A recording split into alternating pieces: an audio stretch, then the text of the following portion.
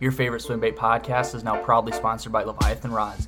Leviathan Rods is a Texas-based fishing rod company that's handcrafted and uses high-end, made-in-the-USA rod blanks. Every sale from Leviathan helps support foster youth and their families. With Leviathan Rods, you're not only going to feel a difference, but you're going to help make a difference too. Friends of the show will also get 20% off their rod purchases by using code SCALES20 at checkout. So whether you're fishing a depth 250 or a square bill, make sure you're using the best rod choice out there, Leviathan Rods.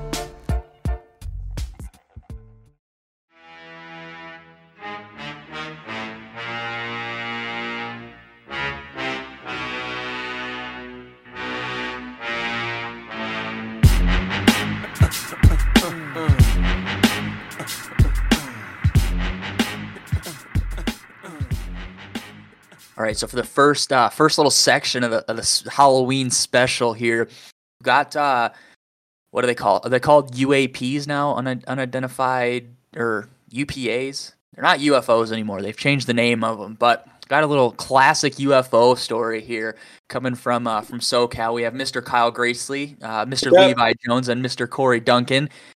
So kind of just to lay it out from what I know, they were just fishing down in SoCal, like on the Salt, and they saw some wicked stuff. So I'll let one of them take over, and we're gonna not necessarily keep it short, but we're gonna keep it to a time manner, and we're gonna let them elaborate and kind of explain what they saw that night, and we'll kind of have a little like powwow at the end and talk about what they think it was, what I think it was, and we'll go from there. And hopefully, they had said that there was actually a news not clipping. What the hell would that be? Like a little news. Story? Just the news story? Yeah, story ran, whatever, on the news. So Levi, we're gonna try to find that, and we'll play. If we can find it, you guys will hear it after this little story. If not, you guys are gonna have to be just believe us, I guess. So I don't know which one of you guys wants to start off with the story first, but the floor is yours. I mean, I can kind of say why I was in San Diego visiting. Oh, yeah, perfect. And then we can go from there. So it was my 40th birthday, and I went with my wife and my family, and we had a Airbnb right on the beach in Carlsbad. So, I jumped on social media and I was like, hey, anyone want to fish while I'm out here, blah, blah, blah. And Kyle and Corey hit me back. When they came down, we fished, what was it, Dixon? Yeah, we fished Dixon. Fished Dixon for a few hours, and then we went back down by Carlsbad, and we were fishing one of the lagoons right there by my Airbnb, trying to catch some sand bass. And I think Kyle, you were the only one that caught anything in the lagoon. Right. And then Corey starts saying, "Hey guys, look at over there. What is that?" And then from there, it was just weird. So if strange. You guys want to expand. Yeah, I just remember, I remember we were fishing there, and there were, it like you said, it was tough. I think I had caught the one fish. I think there was a couple of bites, but it wasn't really anything. And I remember looking up thinking like, maybe I'm just tripping because I'm seeing these orange lights just like in the sky, and I'm kind of looking at Corey and he's looking at me, and then he goes, "Do you guys see that?" And I just remember being like, dude, thank goodness, bro, because I thought I was crazy. Like, I didn't know what I was looking at. So it started, Corey, right? It started with like 4 or 5 individual, like they looked like almost like when a firework goes off, they were stationary. Yeah. Like an orange flashlight, they were almost. Like a flare, yeah. Up in the sky, way out. Kind of like a flare, but yeah, and they kept moving. They were stationary, and then they moved side to side and up and down. And then we looked up, and it said something about people thinking that might have been flares from other times, but flares don't move like that. Mm-hmm. Well, not only that, go ahead. Go ahead. I was just going to say, not only that, they don't, you're not going to sit there and stare at them for at least an hour and a half or longer, Right. It's like, so flares fizzle out. And it was like stationary. What would you guys say? Like, if you're looking, I don't know how far away they would have been because we had no reference point, but it was over probably the out, ocean. like, it looks like it was almost like, for anybody who lives like, or knows SoCal, it was probably about where San Clemente is. And it was out, not exactly where that is, but as far as like distance from the beach where it was, it was probably 40 miles from the beach. And they were just, And you know, And it couldn't have been drones, right? Because you're not allowed to fly drones because of the base. right. Right. And Right. so there's a military base, right? Is it Camp Pendleton? Yeah, it's Camp Pendleton. There, yeah. Huh. So you're not allowed to fly. It's a no-fly zone hmm for drones. So that's not an answer. Right, and then you know they for sure wasn't drones. It wasn't, you know. And then Corey, you have an app on your phone, right, that shows like you know, if You can see if planes are flying. different planes, see what planes are flying and where they're going and yeah. all that. Look, sometimes it shows military stuff, sometimes it doesn't. But looked on there, nothing. It was I don't know what the hell this thing is. Yeah. And then the 4 lights that were kind of in a square pattern, or they were kind of in a they square pattern. duplicated. 1 would fade out, and then 3 would turn into a perfect triangle Yeah, it for was, like 10 minutes. right. Yeah, that's You might have crazy. some And then- crappy video of it somewhere. weird. I was just gonna say, I think Corey has a good video too on it. I mean, it's pretty good for you know, for most Right. UFO Considering it videos. was pitch black outside, no light. And Yeah, you can see them, but wasn't Starlink because that's the thing. People will post like, you know, oh my gosh, what is this? And you see like those 20 lines in a row, but those lines and dots are moving, and there will be 500 comments that say, "Oh, that was just Starlink." You know, they were just Right. shooting those up. It was not. That was not the case with this. No, and No. I've seen Starlink here in Arizona. I've seen it twice now. Uh-huh. And it's a perfect line. And it, It's like a lights up the row. sky. You're right. It's moving because it, like, you look away for 20 minutes and then it's gone out of sight again. Dude. And this was like out on the horizon. You could hear the swells of the ocean because they were just over the road from the lagoon we were on. And you look out towards open ocean, and it was way out there. And it would modify its shape. It was so weird. And it would, like, if you looked at it constantly, it would almost turn from like 4 or 5 dots into the 3 dots in a perfect triangle, and you wouldn't even notice. It was like so slow and so like Right, calm. It was just Dude, really strange. I just remember Levi looking over to me and he's like, "This isn't normal for California." So Dude, it was uh, very. There's no explanation that I can think of. right, yeah.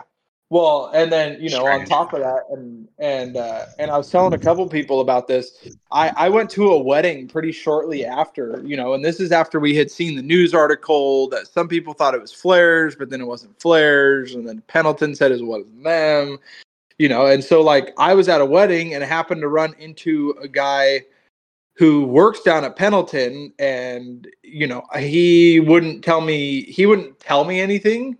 But I told him, I said, so for sure it wasn't Pendleton, right? He said, it was not Pendleton. I can tell you that for sure. You know, and I said, well, what was it? And he was like, I'm not going to tell you that. And so, you know, it seems like there is this idea of what it was, but there was I couldn't even come close to cracking the guy and getting any information. So Was it was, this by chance like June 28th of last year? Yeah, because I was there from the 24th to like the 30th for my birthday. Okay, I just pulled up. Excuse me. I just pulled up a like an actual news article, not like a video.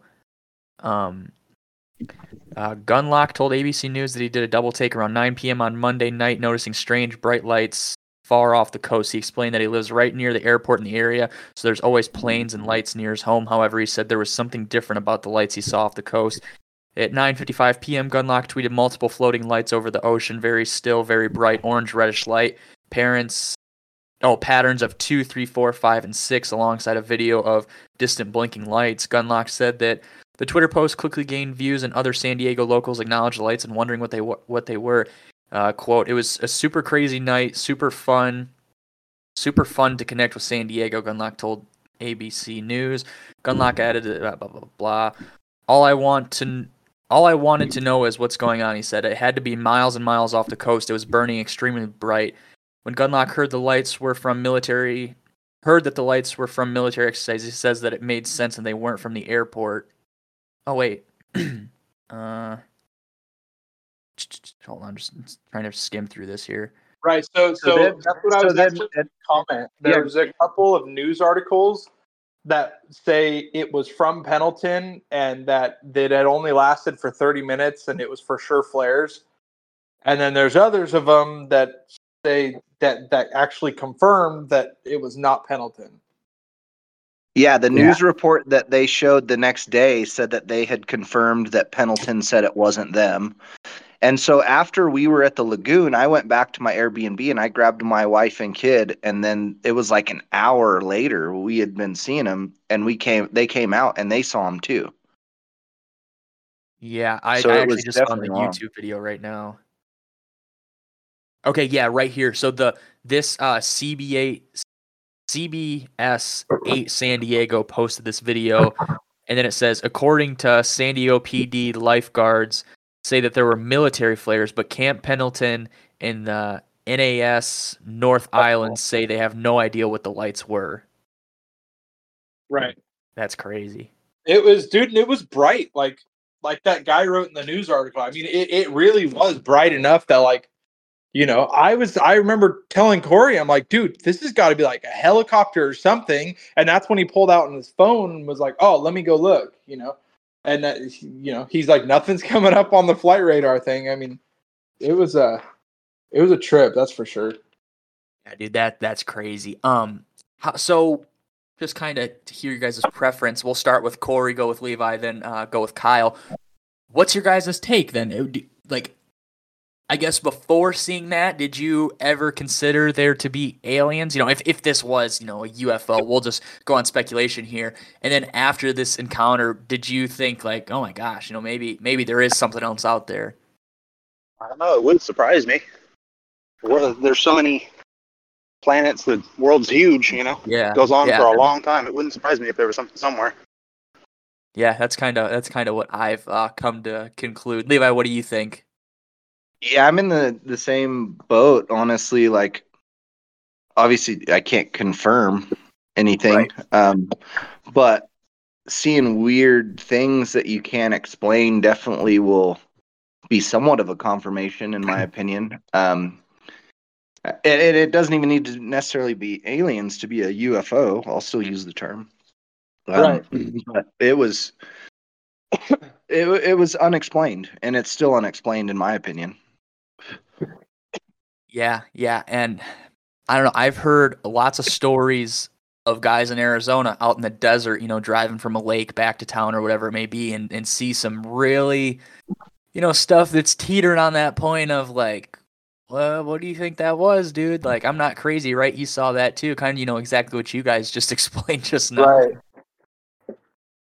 You know, I would have, you know, if it would have been super quick or something, I probably wouldn't even have thought anything about it. But the fact that it kind of got dismissed so quickly, I agree with both Corey and Levi. There's no way of denying that it was some kind of unidentified, you know, something. Yeah. Or maybe it was, and we just will never know. Yeah, I don't know. That's where I'm at with it. Strange. Yeah. I will say, I'm secretly like very into the UFO stuff. I really enjoy hearing about it and reading and listening about it. And there's like reports of like, you know, it's pretty open that there is, you know, whatever, somebody isn't laying claim to what these are, if they are somebody else's, a country's or ours or whatever. But there's reports of like some crazy stuff. I don't know if you guys have ever heard, but Camp Pendleton, whatever, how the hell you say it. So like in 2010, they upgraded all their radars on all their jets and stuff. And you'd always see something like really random, like when they were flying, you know, 20, 30 miles off the coast, and they got all these new radars in their jets, and they're flying around. And then all of a sudden you're seeing these random blips out at like 40 miles away. And then, you know, all of a sudden 2-3 minutes later, it's like right next to you. And like, there's just like these like clear, you know, squared orbs, and guys like have no idea what they are. And they'd come home, they'd come back to base and they'd get debriefed about it.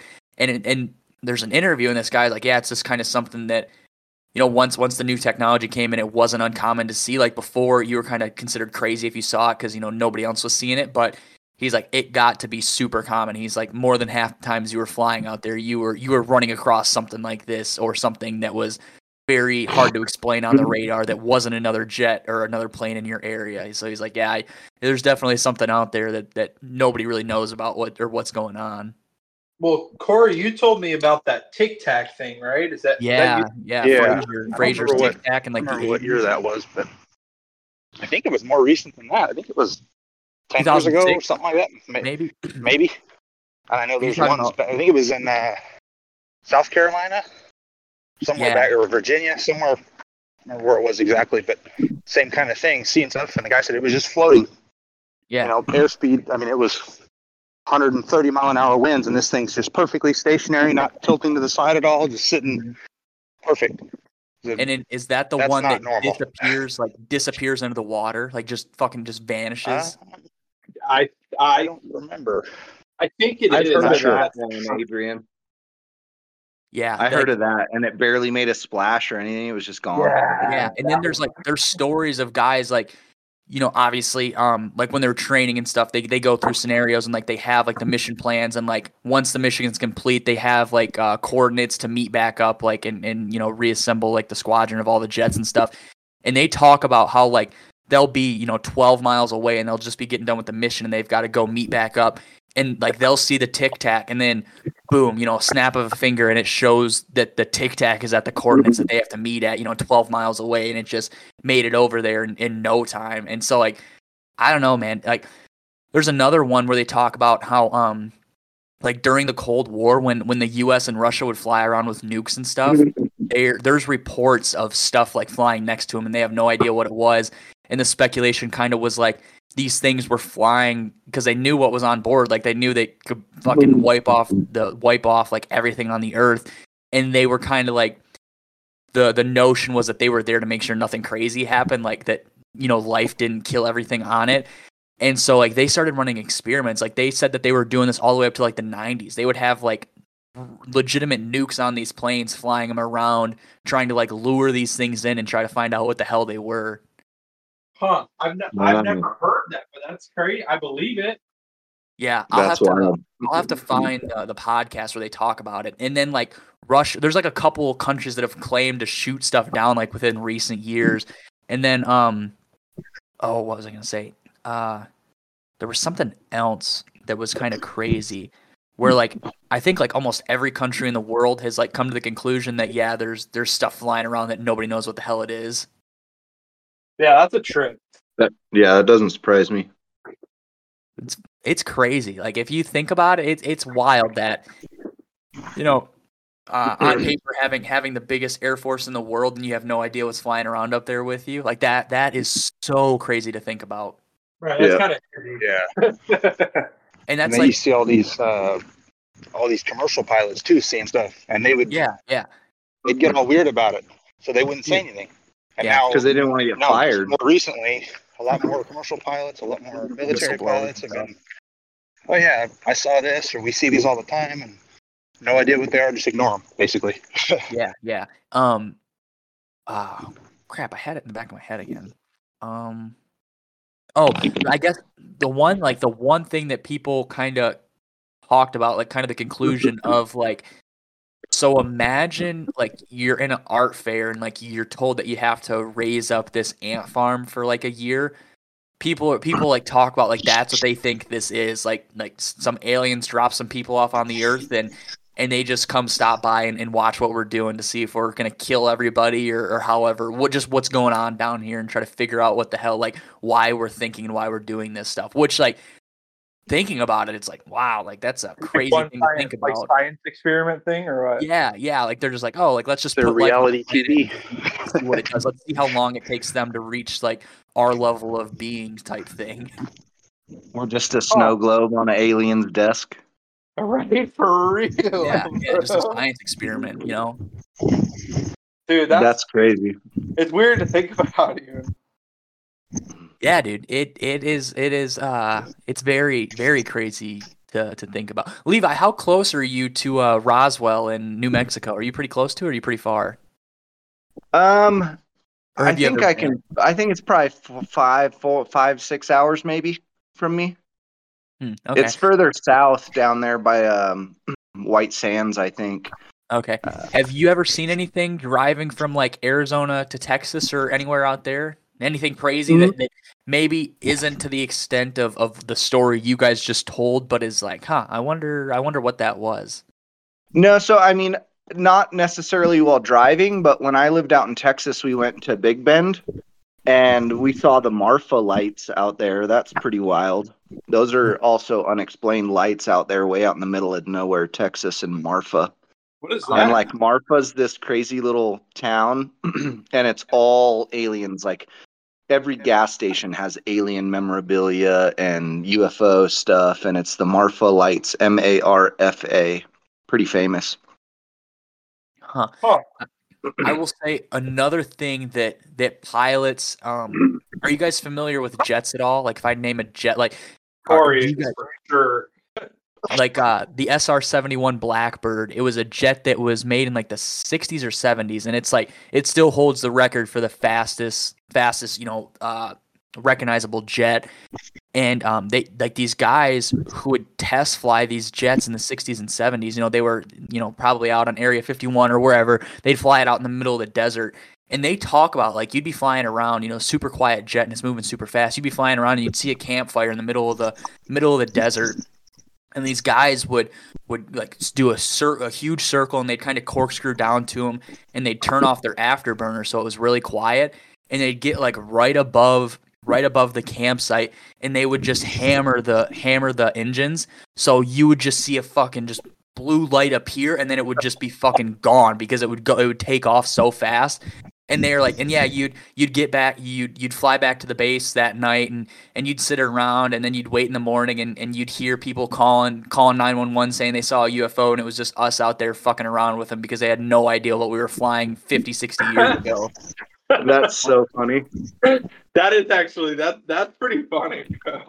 Dude, he said they used to do that all the time. So like that's like I would not be surprised if there was other stuff out there, but I also wouldn't be surprised if it was us or somebody else that just has something, with how much money gets dumped into it. That's just something so crazy, unbelievable. It's kind of like, the next person that makes it, okay, it's like the DRT sock bait. Like it's literally something so unbelievable, you have no idea how to comprehend it. I feel like that, if that's like a person that made that, that's exactly what it is. We have no idea how to comprehend what it is because there's nothing else like it that we've ever seen before.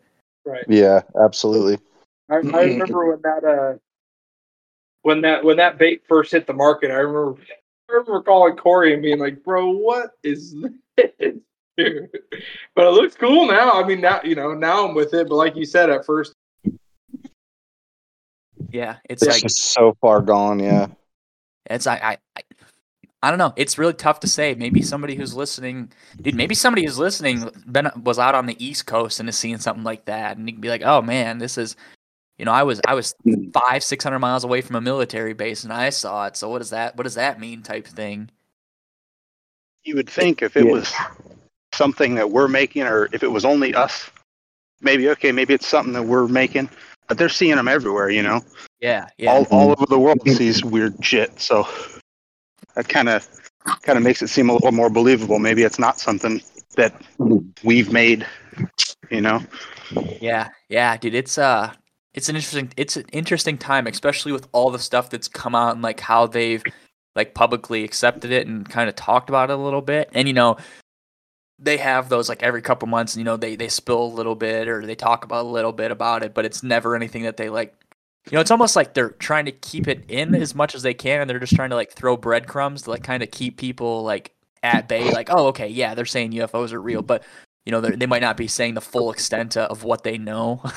Well, did you guys see that thing down in Mexico or whatever it was? My wife was talking with me about it a little bit, but it was like something about, I don't know, they had some meeting about like an alien thing, and I thought it was a total joke.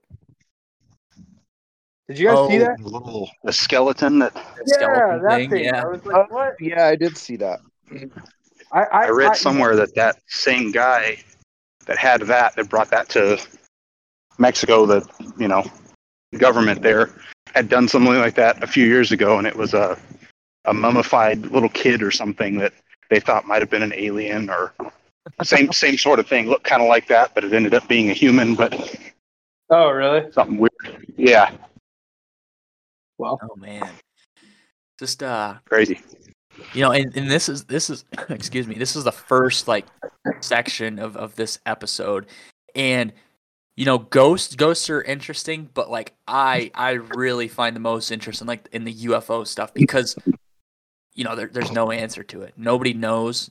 People say they know, which I guess is the same thing like with the ghosts and stuff like that. But it's like there's not many ghosts on camera type thing, but there's stuff that people don't know what the hell it is on camera, and I think that's what like makes me so interested in it, is because like you see physical evidence that like makes you hold on to that idea, like, oh my gosh, maybe there is a bunch of silver orbs flying around up there that I can't explain, but I see them, so that must mean that there's something that I can't explain up there.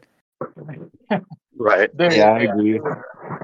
It's strange. Hey, what went from supposed to being a good time for fishing turned out to be not so good fishing into that. So. And first-hand UFO experience. Yeah. It's crazy. You don't expect it. I'm definitely a fan of the Bigfoot stuff too. We went to when I was living in Texas, we went out to Sam Rayburn Lake, and there's some crazy deep, dense, thick woods, and it's kind of like that place Marfa.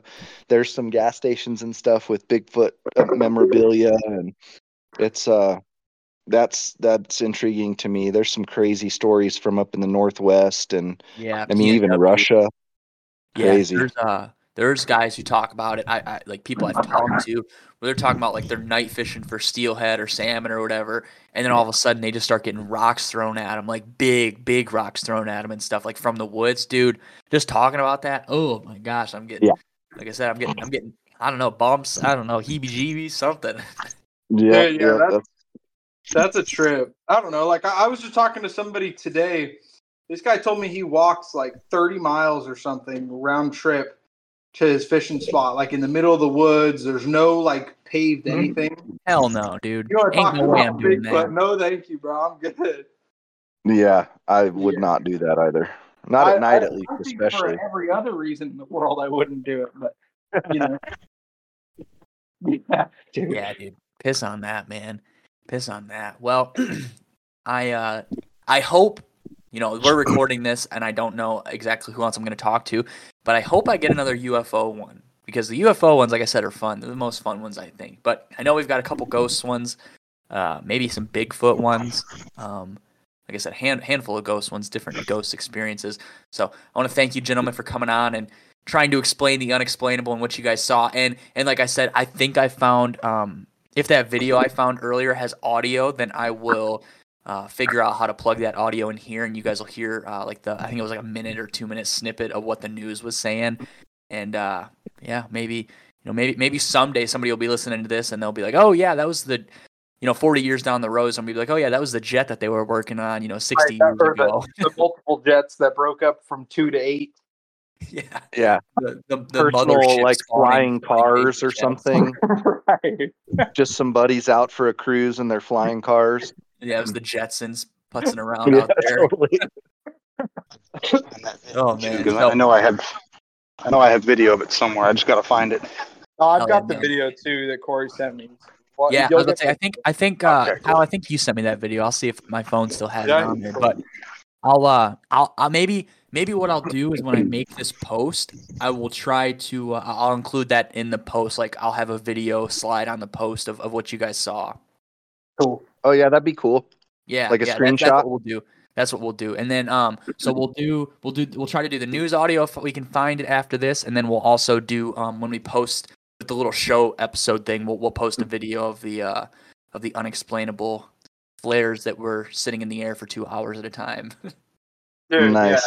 Yeah, it was a trip. Hell yeah, Anyway, man. thanks, man. Yeah, dude, I'm glad Yeah, I got to thanks, talk to you Adrian. guys. It was a good first section, and I'm excited to hear what the rest of this episode has to have. Knocking on wood right now, I've got some people that reach out to me about seeing UFOs or something crazy like that. But thank you guys. So we'll I guess I don't really know how to say this, but I guess you guys will be hearing the next one right after this. 3 words: Lake Pro Tackle. Lake Pro Tackle has all the fishing equipment you need to have success on the water. Friends of the podcast will receive 15% off their order with code SCALES at checkout. On their website, you can find exclusive and rare baits as well as rods and reels to have that dream combo. Check out their social media pages for constant updates with new arrivals. Lastly, orders over $50 get free fast shipping. Remember to use code SCALES, all cap locks, to save 15% off on your orders at lakeprotackle.com. A vast majority of double-digit bass caught in Mexico are caught out of two lakes, Lake Bacharach and Lake El Salto. Josh Daniels Pro Bass Adventures Mexico is the only outfitter in Mexico with lodges on both of these trophy lakes.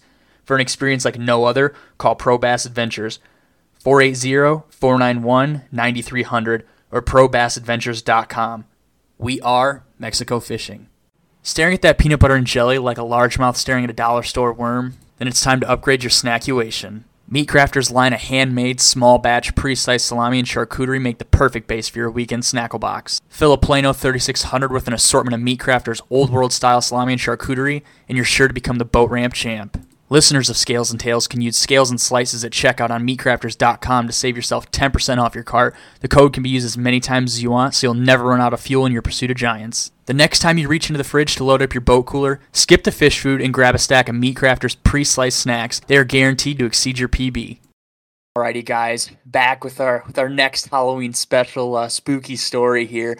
This one coming from another bait maker. So we just heard from Kyle Gracely and those guys talking to Josh Plaidies from Clutch Swim Bait Co. over there in Missouri. I'm sure you guys are familiar with him. You know, you got the Darter, the OG, and the Boss and those baits. And Josh has got a story. So Kyle, Levi, and Corey had seen UFOs, and now Josh is going to kind of touch on the other side of that unexplainable, slash paranormal side of things. And like I said, I believe in aliens. Ghosts are like a thing I believe in, but it just I don't know, man. It's a really weird concept to get your head around and like understand, because like I feel like people write stuff off that can go under like being paranormal, just kind of write it off as XYZ. But with what you got, like what I've heard from you, is kind of interesting. So let's talk about what you're going through, and then we'll kind of elaborate, or I'll ask some questions further down the line here.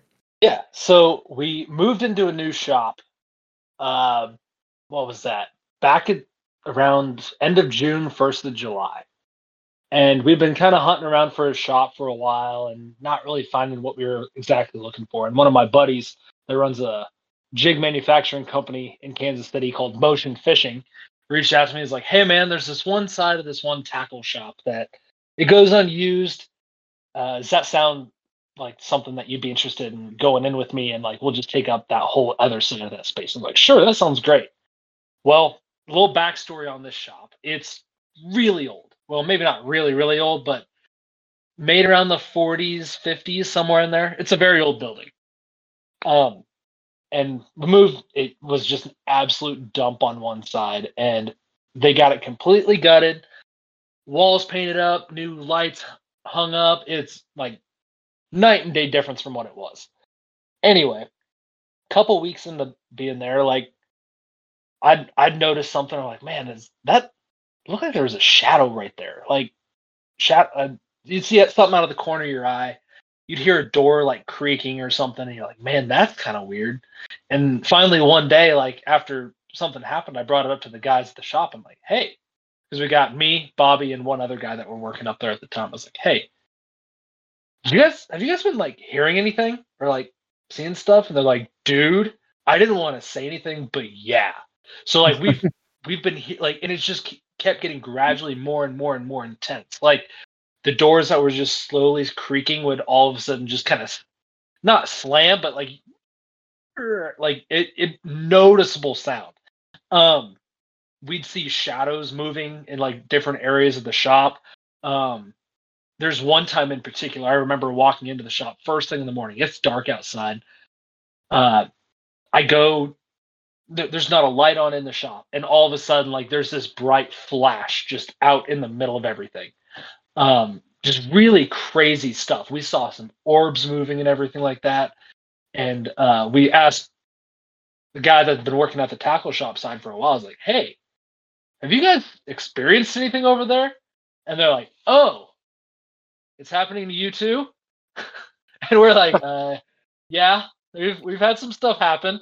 He's like, well, the old owners of the building they used to live in the other side. And back in the early 90s, the main owner who was living in that other side drank himself to death, was in some severe depression stuff, ended up drinking himself to death in our office, which was crazy because, like, in the office, it just kind of has this weird, like, feel to it. It's a Mhm. little bit dimmer. It's got a weird, like, echo in there. And you can just tell it's just holding some weird, just like heaviness to the air, if that makes sense at all. Oh yeah, It's yeah. just, it's strange. But yeah, come to find out that in early 90s, guy died in our office. Like, all right, well, that must be it. And come to find out that the guy was like really into fishing and stuff. And like, we hadn't had anything really negative happen to us in those first couple weeks. Like, everything seemed like, yeah, we'd have stuff happen, but everything seemed pretty positive. It's almost like it was trying to like show you it was there type stuff. Yeah. Show us it was there and show that it was like, since he enjoyed fishing, like, and we were obviously making fishing lures and everything. He seemed like it, we were thinking that it was very positive. Yeah. Never had any negative feelings at all when it comes to that stuff. It was always a positive force. Like, oh, there's a dude in there. Yeah, he's just haunting the place. Cool, whatever.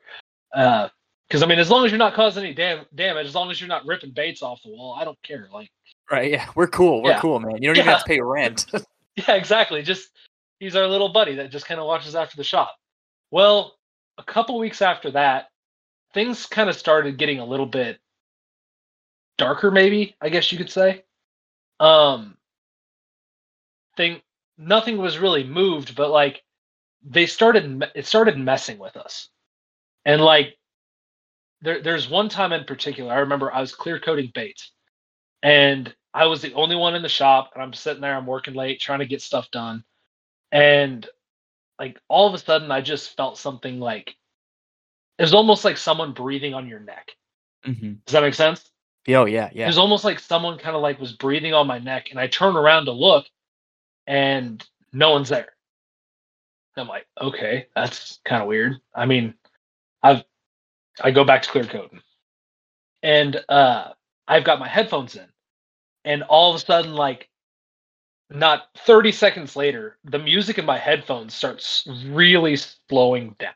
Like, it goes from like normal speed to like half speed, then back up to full speed, then back down to half speed, and then all of a sudden, like, my headphones just died. It said low battery and dead. It's like, okay. So I turned my headphones back on. They were fully charged. So I like, okay, that was weird. Kept going.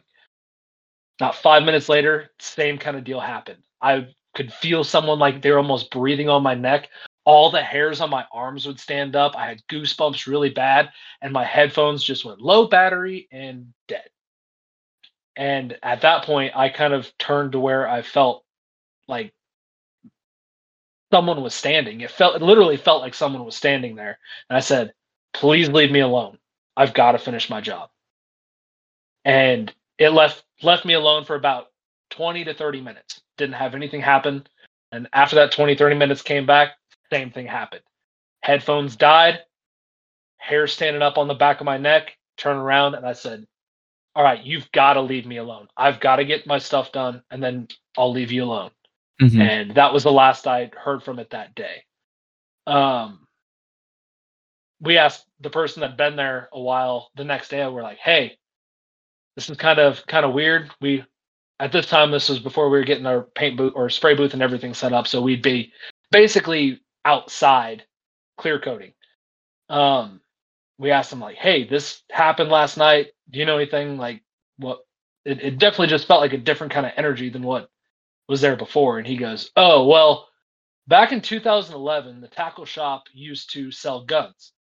And a guy came in, purchased a gun, and then killed himself in the parking lot with it not 5 minutes later. And he's like, it's probably him. And it's like, all right, well, that's deeper. Like, that's crazy. Like, now that doesn't sound very positive. So yeah, that happened. But yeah, man, it's just crazy stuff like that's happened. Like, the radio in the shop, same thing like what happened with my headphones. Just all of a sudden, I'd be playing music, and then all of a sudden, just slows way down, and there's nothing really that we can explain it. Like, it doesn't matter whose phone's on the music, it does it from time to time. We have seen a little bit of a decrease in activity lately. There's been less flashes of light, less little balls of light moving through the shop, less shadows, less weird feelings. But yeah, it was kind of freaky. Oh, and then also, I guess there was a guy that was high on meth that was back in the what used to be the old worm room, which was one of the corners of our shop. He was high on meth and lost his mind, and I believe he's still in a mental institution to this day. So I don't know if that causes ghosts, but yeah, a guy losing his mind on meth in a worm room probably doesn't add too much positive energy. That is so crazy. So, we got 2.5 more years on the lease, so that'll be fun. Damn, dude. I guess have you had any paranormal experiences like outside of this, like when you were growing up or anything, or is this a first for you? Yeah, I've had several things happen in the past. I used to work at a Catholic hospital in the food service department when I was in high school. Oh my gosh, that sounds terrible. Yeah, it was a very, very haunted hospital. And I mean, there'd be lights flying over the top of your head sometimes when you're walking down a hallway. There's rumors of nurses that would get in a elevator, like be like, oh, there's someone in there, cool.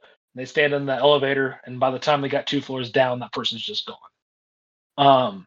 Probably the most intense time from working in the hospital, I think I brought something home with me one time. Because there was one morning I was getting ready for work, taking a shower, jumped out, looked at myself in the mirror, and like I was just like white. Like I looked like I had no pigment in my skin at all.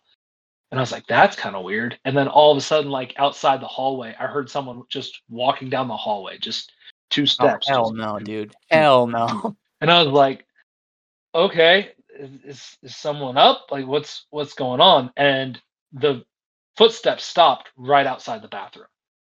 And I was like, well, I mean, I can either just stay in here or be a man and open it up and see who's looking at or who's outside the bathroom. So I slowly open up the door and there's just no one there. Dude, it's way, quiet. Dude. It gets crazier. So I'm like just looking out there, looking down the hallways and stuff. And then all of a sudden I felt something hit me in the chest. And I just lost my wind. Like I could not breathe. Like I couldn't breathe in, couldn't breathe out. I was just stunned for a solid 30 seconds. And finally kind of got my breath back and got ready for work. And that kind of stuff never happened again there. But yeah, that was probably the craziest paranormal experience I've had. Damn, dude. That's crazy. So I'll be honest, I'm surprised there's not anything of that sorts that has happened like at the place that I live, like the apartment complex I live, because it's an old what's it called? Silk mill from the it was built in the early 1800s. It's an old brick building. It's a pretty massive brick building. There's like 70 units in here, and you know, being around from the early 1800s, you have to imagine something crazy has happened here. Yeah. Well, I mean, it seems like a lot of times with that stuff, like it seems like the people that are like blatantly like saying out loud to their friends and stuff, like messing around, like, oh yeah, I don't believe in that stuff. There's no way that stuff happens. Lower your voice, they're gonna hear you, and I'm not gonna be able to sleep tonight. That's usually when people are saying that, that's when people start experiencing stuff. Like I remember at like the hospital when I was working, I was like, I don't believe in that stuff. No, that's not real at all. Well, it started happening. You'd see something every once in a while. You're like, okay, that was weird. Yeah, dude, screw that. So where I grew up, or where I worked up in Traverse City, there is an old. It was to my knowledge, it was the biggest mental institution back when they were open and stuff, obviously. And now it is closed down, boarded up, hasn't been opened in 50, 60 years. Whenever they closed those down in Michigan. And apparently there's that, and then there's like an enclosed bridge in Michigan, and those are like the 2 most haunted places. And those old mental institutions are dude, like crazy. Dude, that's one thing I absolutely enjoy on YouTube is like the urban explorer stuff when people go into like all the old schools and stuff like that, the hospitals, and there's all like the like all the belt, like the chairs with the belts on 'em where people like, dude, that stuff is absolutely crazy. It's crazy to think that that was just like kosher at some point in time to do that to people. Yeah, and there was one time back in high school and stuff, you're all kind of cruising around places and stuff. We were driving around like, oh, we're gonna go drive next to the old I'm trying to remember what it was called. At this time I was living in Kansas. It was like the Kansas State Hospital or something like that. Like it, and there was like a psych ward there. We're all just kind of cruising around, and I'm driving, and I'm like, all right, we're gonna keep moving here because like it's creepy, it's dark outside, like you're kind of freaked out a little bit. And one of my buddies goes, Josh, stop. Like, no, I'm gonna keep driving. Like he's like, Josh, stop. I was like, no. And he goes, Josh, look at that door. And I look over to my left, and there's like a white door with like a white outline, like door frame. And then standing in front of the door was just a gray shadow. And like you could see both arms, both legs, a head, and it was staring right at us. And I didn't stop, I just kept going. But like, yeah, it's weird. Like I don't know what it is, but like it seems like I've had more than a couple experiences like just with the paranormal stuff. Like I don't know if it just likes certain people more or what, but if that's the case, I'm definitely one that they show themselves to. Cracks it. That's not great. Man, so have you guys thought of like burning sage or anything like that in the place, or now that it's kind of calmed down, is it That's kind of on the back of your mind? We and maybe this has something to do with it. We threatened doing that. And it's funny. Like I told my mom, I was like, hey, all this like paranormal stuff keeps happening at the shop because she loves that stuff. And she's like, oh, okay. And then next thing you know, she sends me just a couple bundles of sage in the mail. And I'm like, okay. And like we were kind of joking around, so like, oh, we'll have to burn that up here, da da da da da. And ever since like we threatened that, everything's calmed down a lot.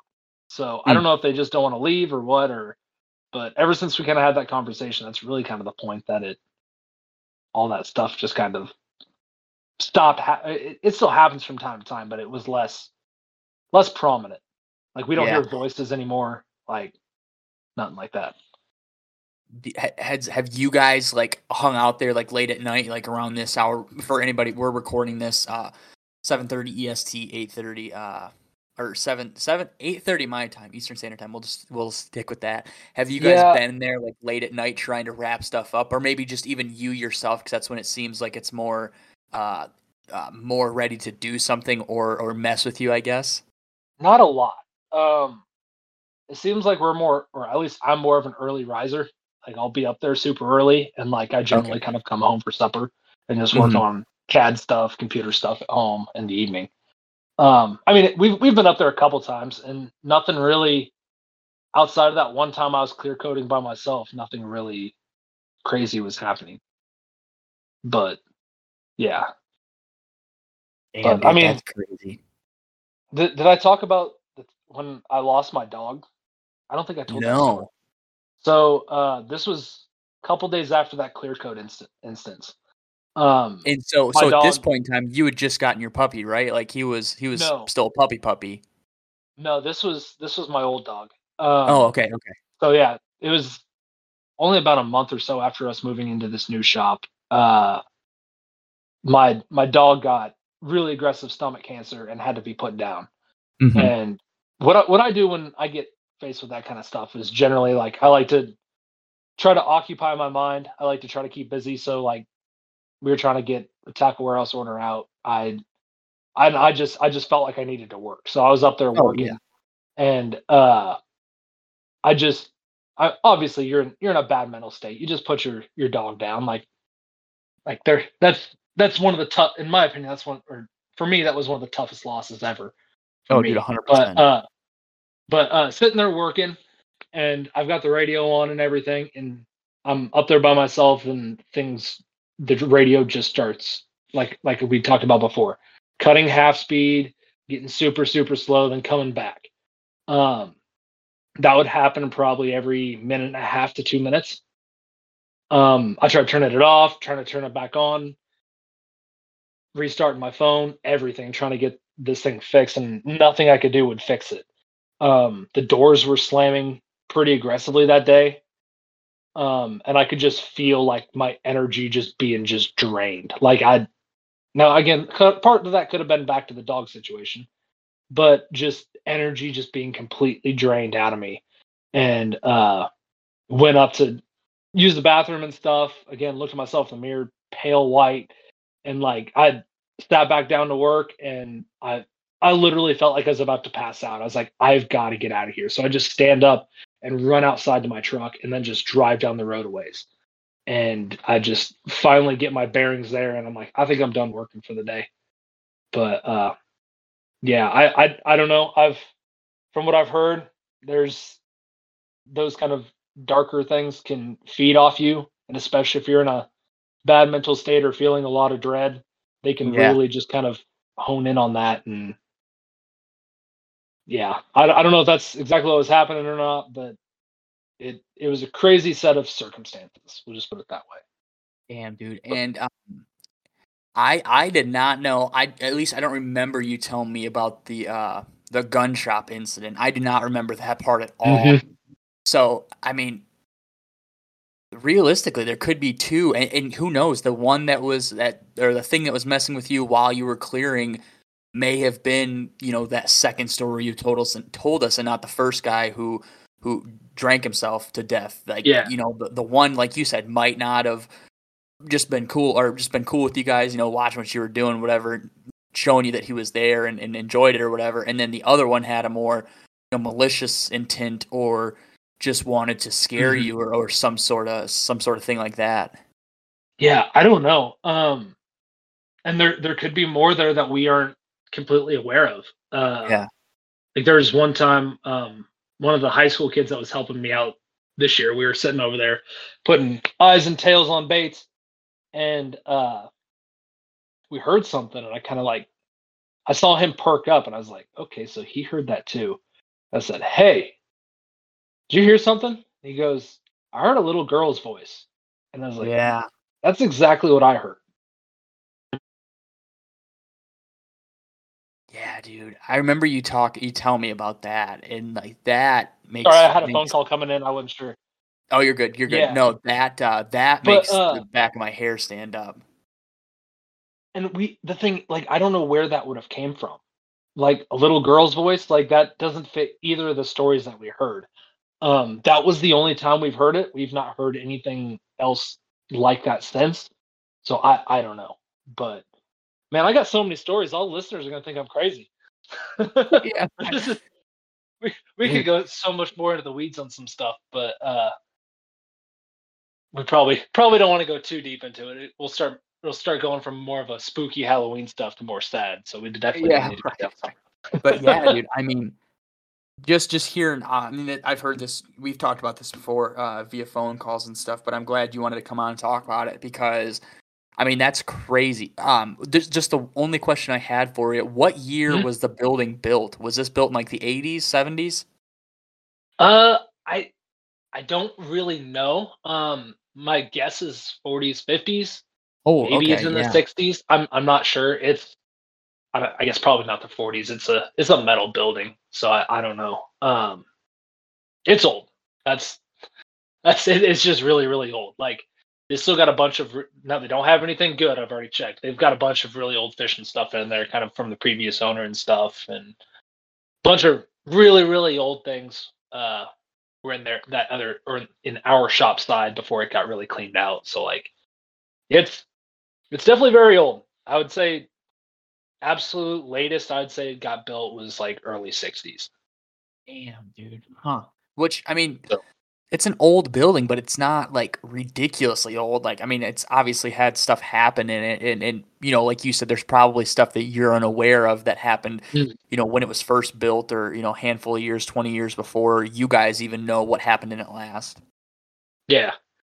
I mean, I don't know. I'm sure a lot of your listeners are probably thinking I'm full of crap. I saw this one study, or something on the news a couple days ago where it said like over 50% of millennials think their houses are haunted. So I don't know.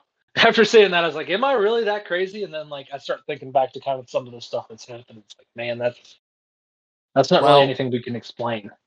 I think if there's multiple witnesses that have had stuff happen to them in the same building, on top of the people who you share a wall with, kind of recall similar things or unnatural things happening, then it's kind of like, okay, which maybe there was stuff that happened, and then like you have that, it's kind of like you have that idea in your brain, and you feel like everything out of the quote unquote ordinary that happened, you automatically think like, oh, this is whoever the spirit is that's here, which could be the case, but it also absolutely could not be the case, and it could be legitimate something crazy messing with you guys every time. And it's I mean, it is weird that every single person that's worked on that, like worked on our side, has experienced something. They've seen something move. They've experienced something since we've moved in there.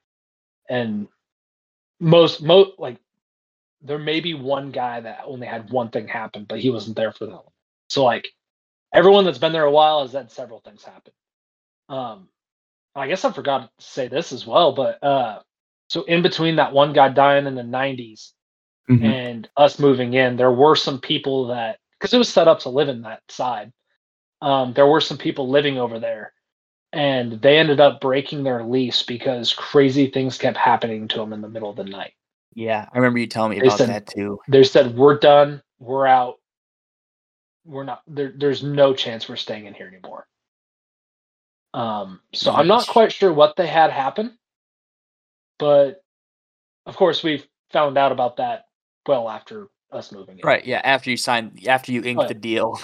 You never learn about that stuff before you sign the lease. Like, right. And you kind of feel crazy for asking. Like, you go to some house or some shop or something like that and be like, has there been any sort of like dark spirits around here? Has anyone experienced anything? Like, they're just gonna look at you like you're crazy. So. Oh well, dude, that's how all those horror stories start. Some rich family moves to the country and buys a big house, and they sign the deals. And as the realtors walking out, they say good luck, and then they animate run into their car, and you see the plume cloud go as they drive away, and this crazy stuff starts to happen.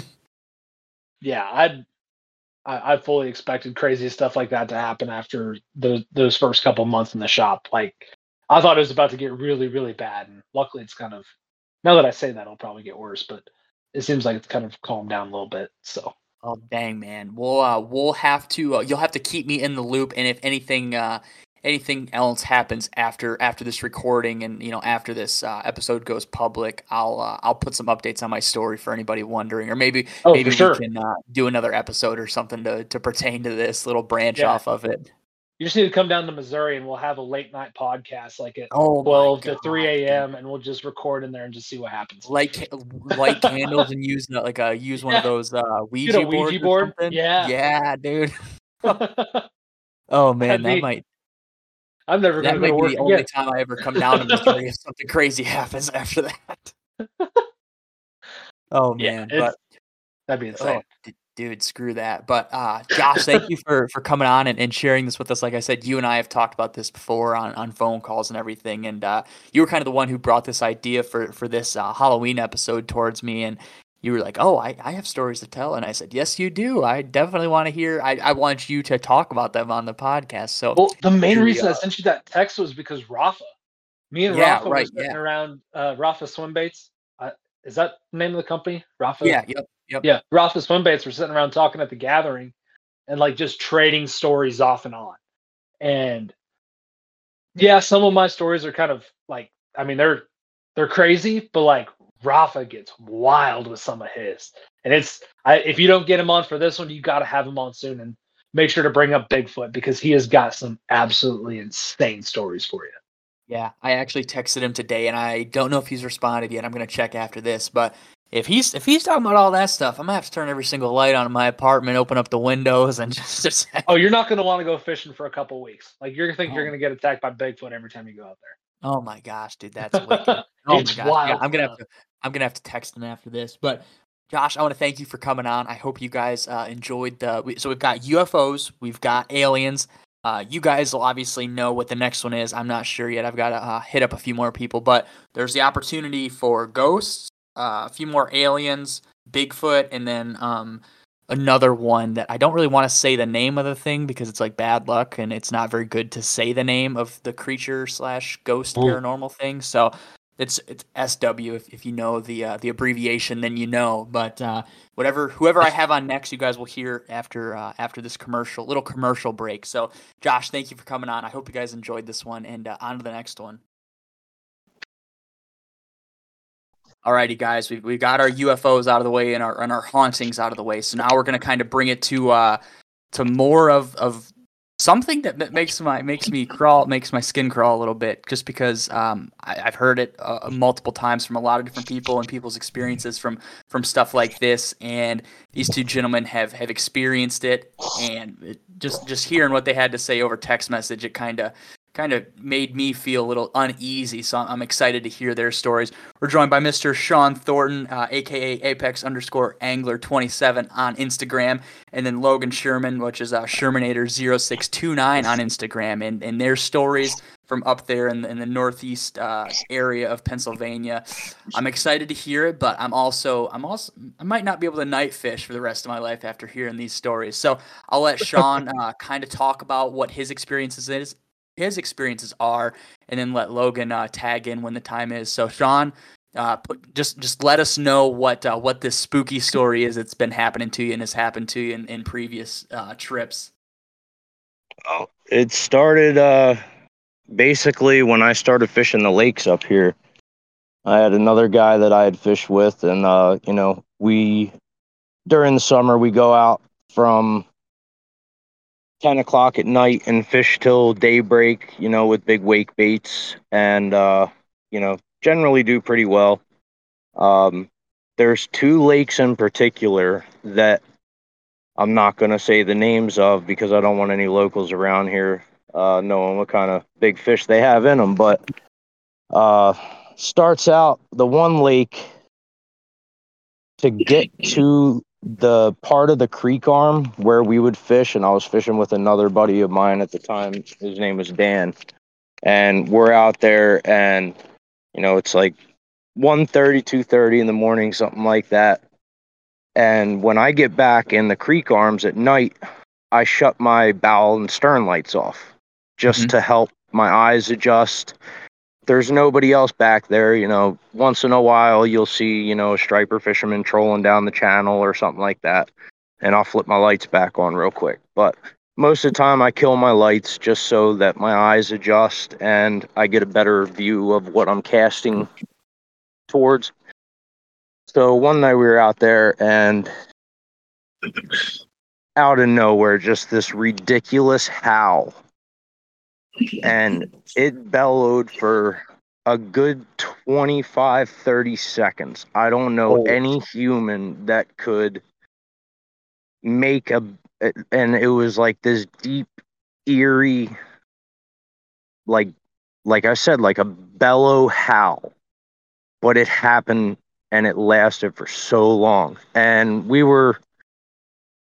if you had to hike through the woods, it'd probably be close to a, 16-mile hike until the trail ends, from what I've been told before. The trail kind of zigzags up and down the mountain. Damn. Rather than just following, directly along the creek arm, because it's all bluff walls and real steep rock.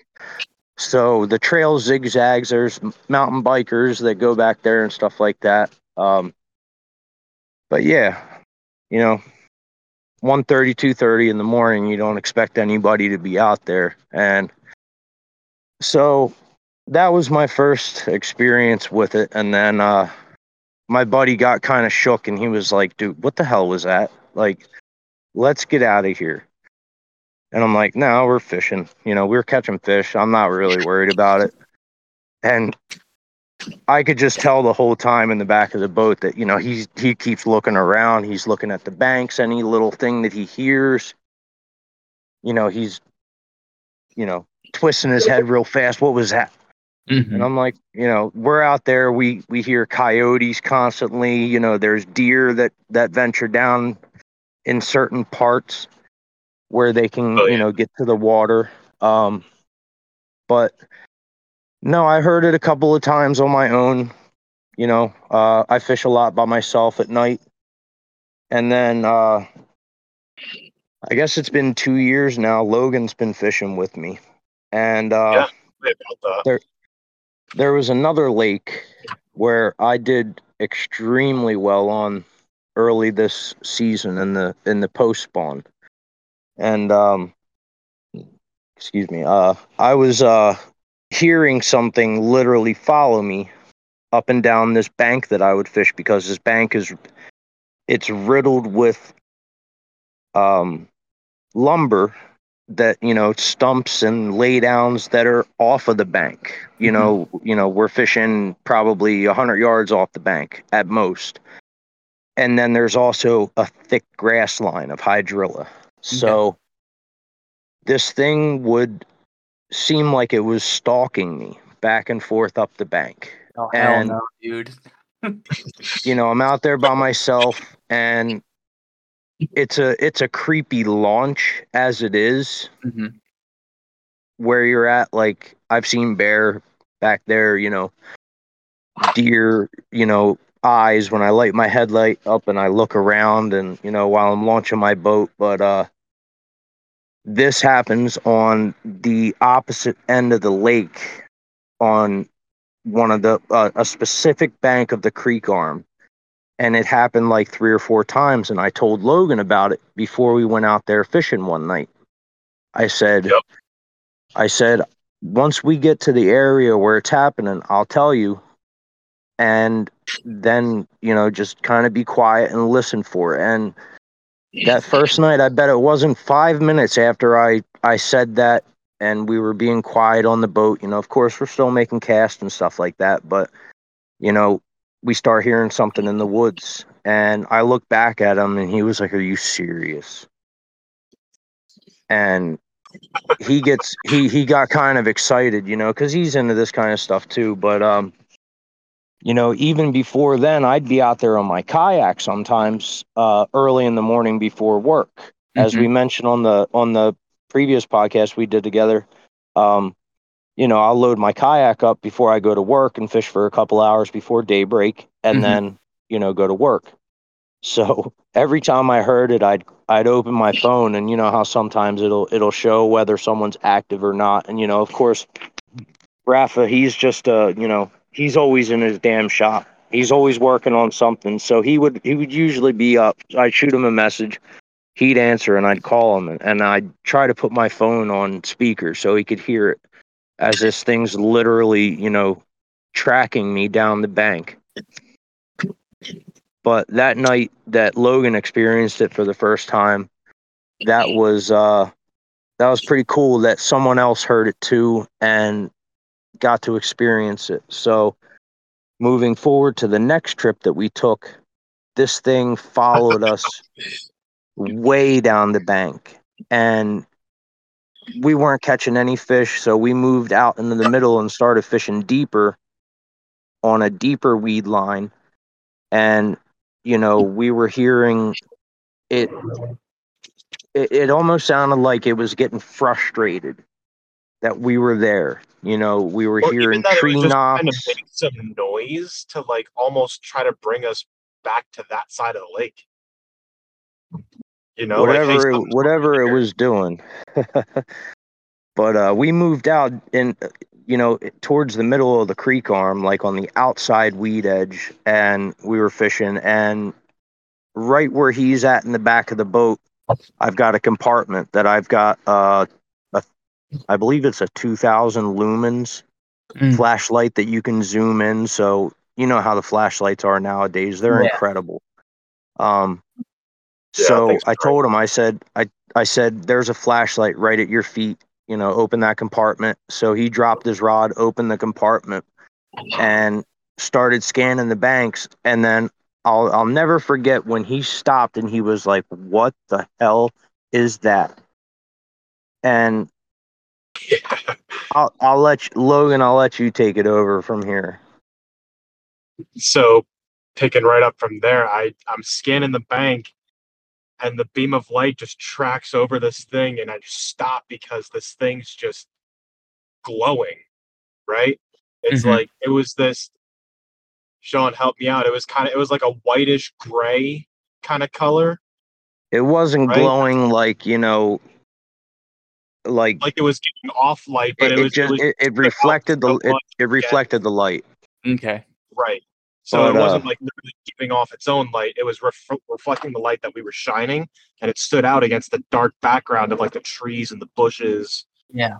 and the tree and stuff behind it, right? So it just stood out so much, and it's just sitting there and it's doing this slow little rock, like it's trying to mimic something swaying in the wind.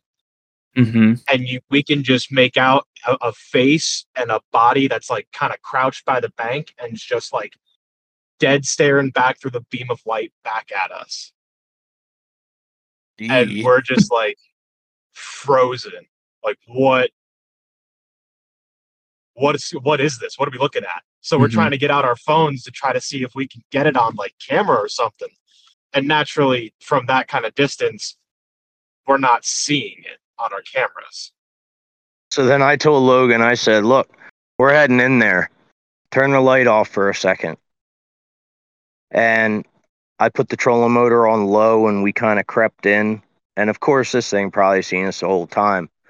And I remember him turning the light on one more time when we were like halfway between the point where we were originally sitting and the bank, and it was still there. And I said, "Shut the light off." And I had my phone out ready to record. I hit record and I said, "Go ahead, hit the light." Lit it up. It was still there, but I was trying to zoom in on my phone, and at night, like, nothing really shows up. Yeah. There's just I no reviewed definition. that footage. I reviewed that footage 20 times, and all you can really see is just like a little glowing spot on the bank because we were still about maybe 100 yards away from it. Mm-hmm. But we ended up going all the way up to that spot just to see if it was like a bush or something like that. Maybe, a bag caught in a bush. We didn't know what it could have been that was doing that. But when we got there, it was gone. Oh my So gosh. then we There was you know, nothing we that was anywhere close to that kind of color in that area. Like there Who- or was size. It's least just an on. open spot on the bank where trout fishermen sometimes come down because they do stock that lake with trout. So Mhm. And we're it's talking a about seeing this thing at night, but we've also fished this particular body of water during the daytime too. So it's not like we only fish this spot at night, so we don't always see it very clearly. Right. Yeah. Like we've seen this lake during the day. We've fished it all times of day. So we know this lake, and it's not like it's a very big lake, so it's pretty easy to learn. Damn, dude. And So yeah, Sean, take it from there. well, Adrian, it sounded like you were starting to I chime in I there. was just gonna say that like it's almost like it was just egging you guys on to get close, and then it just fucking was gone. It bolted whenever you guys got too close or knew you guys were getting closer to it. Like it was cool with you guys being 150 yards away, but once you closed in, it was like I'm not gonna let them see me type thing. It's weird how it went away, and then we shut all the lights off again. We didn't have our phones out, nothing like that, and we were just listening, and it was just eerie quiet across that part of the lake that we were in. So we resumed fishing, and we were talking about it. I actually called Rafa and put him on speakerphone, and we were both like explaining what we just saw, and he gets so excited over that stuff. So I always report into him, when something's chasing us down, or not chasing us, but following us down the bank. Yeah.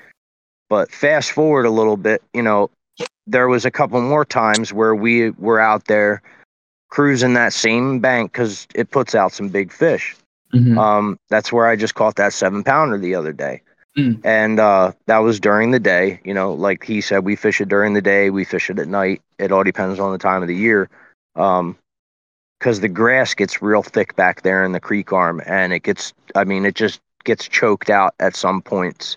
So there's certain times where, you know, we'll fish it from kayaks, or, you know, once it starts to thin out, then we'll fish it from the boat. But anyway, we got back out there, you know, recently. Yeah, what was it, And like 2 weeks ago? yeah, but I'm going to back up a little bit. So, you know how a beaver will slap the water? Yep. Yeah. That's a distinct sound. Mhm. Like, it'll scare the crap out of you if you're out there by yourself at night and all of a sudden a beaver tail, you know, slaps the water really hard. But there was times where stuff was thrown into the water, And and, it makes a you know, plunging sound instead of a slapping sound. Yeah. Yeah. It's like that gloop. Like that. Like, yeah. Exactly. yeah, like a large stone being thrown into the water or something like that. And so fast forward, we were out there the other night. You know, I know we don't got a whole lot of time. We got so many stories from being out there. This thing, it literally stalks this bank. And we were out there, and, you know, we fished the evening bite, had some laughs, caught a big fish, and missed some other good ones. And when we had launched, there was these younger kids partying Mhm. in one of the parking lots, which is it's like a little beach area Okay. of the Yeah. lake where you Which can isn't go an in and go uncommon thing. swimming. Mm-hmm. But yeah, they had their music on in the car, and it's thumping and stuff like that. So we're hanging towards the other end of the lake. I'm a big believer in, you know, sounds scare the bigger fish. You know, up here it takes our 5-pound fish so long to reach 5 pounds because, you know, we don't have F1s in our water, or, you know, it gets really cold really fast. Like, our water temperature's already down and into the low 50s. Mm-hmm. So yeah, we were moving back up the bank and down the bank and just kind of fishing back and forth on this weed line that's got timber in it. And we heard something thrown into the water, and then something sound like it ran into the water and then run back out onto the bank.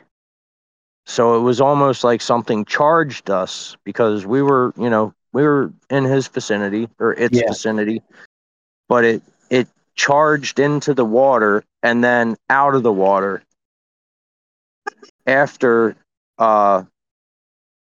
already having thrown something, you know, Mm-hmm. maybe 5 minutes earlier. And you know, at this point we're both like, you know, we're both laughing. I think we called Rafa and we talked to him about it. So we start it, you know, it's getting late, and we start motoring back up towards the launch, and those kids are still there partying in this parking lot, and they're out there, and we decided to kind of mess with them a little bit. So they were yelling, and then I think I yelled, and I went, "Hello!" And then you heard everybody get quiet, and then someone yelled hello back, and then Logan hit him with the flashlight in that direction, and next thing you know, they all scattered. I don't know whether they thought we were, you know, the wardens, or, you Yeah. know, someone that was going to get them in trouble, or they were just freaked out of someone being on the lake after dark. So after they left, you know, we had been shining our lights in the water and seeing all kinds of giant shiners and crappie and bluegill on the surface, you know, the super clear water, and fairly shallow on the opposite end. So then we start hearing this thing again in a totally different part of the lake that we were that we usually hear it in. Mm-hmm. So Logan got the light out and started scanning the bank. Didn't see anything. And then about 5 minutes later, Logan, take it away. So the reason why he brings up the beaver slap versus a plunge is because we're going down the bank and you just hear a kaplunk, and I'm like, there's the beaver, like half-heartedly being like optimistic. Yeah. And Sean just looks at me and goes, "You know that was no beaver." And I was like, "You had to say it though, like, come on."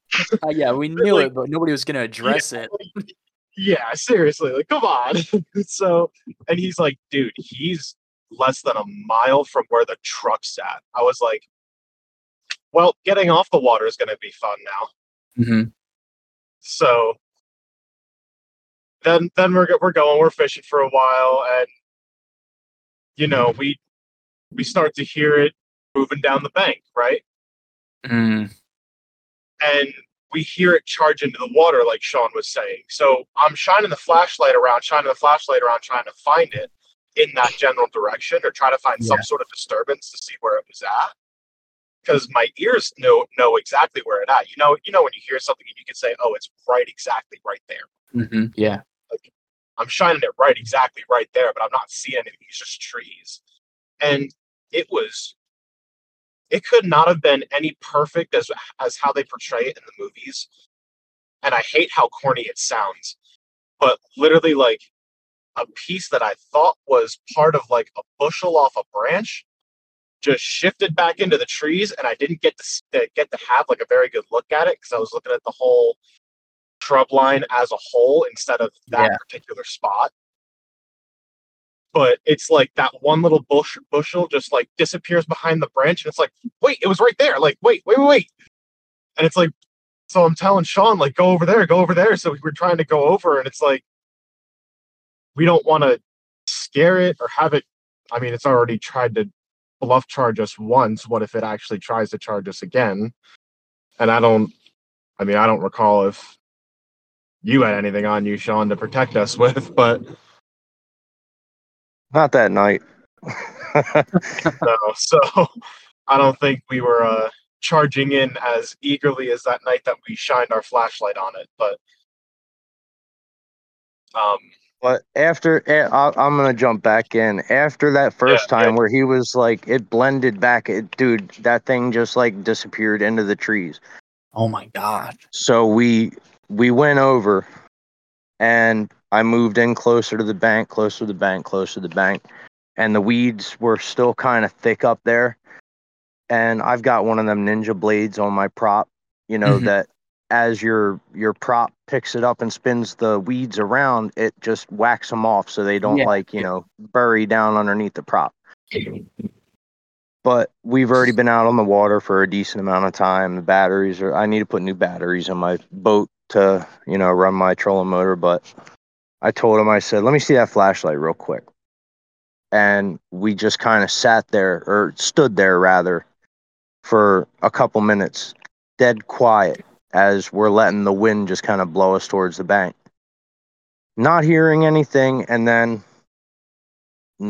no sooner I was like, thinking to myself, fuck it, let's get out of here. We hear something get thrown into the water, and I lit up the flashlight, and sure enough, there was this thing that, as he explained earlier, it appeared to like have this like reflectiveness to it, like it glowed. And I'm not saying like a glow in the dark toy or anything like that, but it stood out from everything around it. We're pretty well into fall up here. The leaves are turning, they're orange, they're green, some of them are green, a lot of leaves on the ground. So you can hear stuff walking through the woods. But sure enough, I seen it, and it just kind of backed up onto the trail, and which is a hillside that goes up about, I'd say, like 900 feet to the top, and then goes into thousands of unoccupied acres of forest. Yeah. And he was like, "Did you see it that time?" And I was like, I kind of caught a glimpse of it the first time, but that was clear as day. So we go to put the boat back on the trailer, and of course I dropped him off, and as I'm putting the boat on, he's just spinning 360s with the flashlight. Yeah. Like, I'm sure it looked like a light show. Like a lighthouse. And I mean, even the whole time that, you know, after we pulled up out of the ramp and we pulled up onto the main, you know, little drive that they have that goes in there back towards, you know, the beach area and whatnot. If I power load my boat, you know, I can put it on the trailer square. If I got to go in on the trolling motor, like we had to in this area, sometimes we'll have to like just kind of shift the boat over a little bit before I put the rear straps on. So we're cleaning out the boat, putting the rods in the truck and strapping stuff down, and he's just constantly spinning with the flashlight. And I was like, dude, if it's gonna get us, it's gonna get us. Like at this point, we're sitting ducks. But no, there's been a lot of cool nights out there just experiencing that, and you know, there's going to be a lot of people that listen to this kind of stuff and are just like naysayers, like, you know, these guys are assholes, you know, Yeah. just making shit up. But the fact that, you know, just about every time we had a major situation, I would call Rafa. I'm sure he's going to mention that. Because when he was down at the gathering, you know, after the gathering was over, he called me at like 11 o'clock at night. And, you know, anytime one of my friends calls me, you know, one of my close friends, I'll answer just in case, you know, there's something wrong, even though he's on the opposite side of the country. Yeah. I still answer just, you know, to see, you know, everything okay. And he was like, sitting around the table with a couple dudes, and he was like, "Yo, tell them some of them stories." I was trying to explain them, but I want them to hear them from you. So, you know, basically told them some of the same stories, and they're all sitting around and they're not laughing at it because they've experienced similar stuff themselves. Yeah. Yeah. And you know, Rafa, he's a true believer in Bigfoot. Like, you know, he even did that badass carving.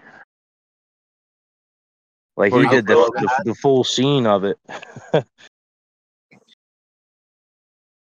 What were you gonna say, Logan? Yeah, I was gonna say, I will add, I've kind of gone over my lifetime, I've kind of gone back and forth between like believing in like Bigfoot and those kind of like mystic creatures and not. But like, just because I never had the tangible proof or really any like personal experience with anything like that. But like, after the things that I've experienced, like on this body of water with Sean, it's like at this point, I don't rule anything out because that's something that I can't explain with my, I mean, I would say I think most people that are close to me would say I have a pretty decent knowledge of the outdoors, but like with my knowledge of the outdoors, I cannot explain what's happening and what I'm seeing. You got to be out there and experience it. Yeah. If I tell it to anybody, they kind of wave it off. But once I get them out there on the water at night. I did the same thing when you first started telling me about it, Sean. I would kind of like, oh yeah, like I'm sure you're experiencing something, but I'm sure it's like explainable, right? Like that's what everyone would normally think. Any rational person would normally think. Oh, it's a bear, it's a deer. You go out there and you experience it, and it's like, it's not that easy, dude. Like that's not normal. That's not something, like I don't know exactly what that is, but it's not something normal. Right. Yeah. Man. So I've it really always does make your skin crawl. Yeah. and like we were talking about before we started recording. I wanted to add this in. This area up here used to be heavily populated by Native Americans, and they've got all those shows out there, Skinwalker Ranch and this like Yeah. that Yeah. that are in my opinion, they don't provide any evidence other than like people telling, oh, they witnessed an anomaly or, they witnessed this or something like that. But, having explained it to somebody and then take them out on the water and literally tell them exactly where it's going to happen, where it's going to start to happen, and that it'll just follow us up and down this one bank. Mm-hmm. That was pretty It does cool exactly that was pretty cool to have him experience that too, and then have someone, because I know that I'm not fucking crazy. I knew what I was hearing, and I've been out. That's a whole different subject, but no, I've been an outdoorsman, ever since I was a little kid. I used to go camping by myself when I was younger. That was something that my dad used to encourage me to do. I hunted for a lot of years. I learned how to track, so on and so forth. So, you kind of, and I've always lived around the woods as well. I had a few homes where they were surrounded by nothing but woods. Yeah. So, you'd be out at night, just hanging out by the garage or something like that, and, hear deer, stepping through the dry leaves. And then when I moved up here, it was, into Northeast PA, it was a lot more of hearing like bear, and when they walk through the woods, they're not that elegant. I mean, they just make so much noise when they walk through at night because they don't care. Right. Yeah.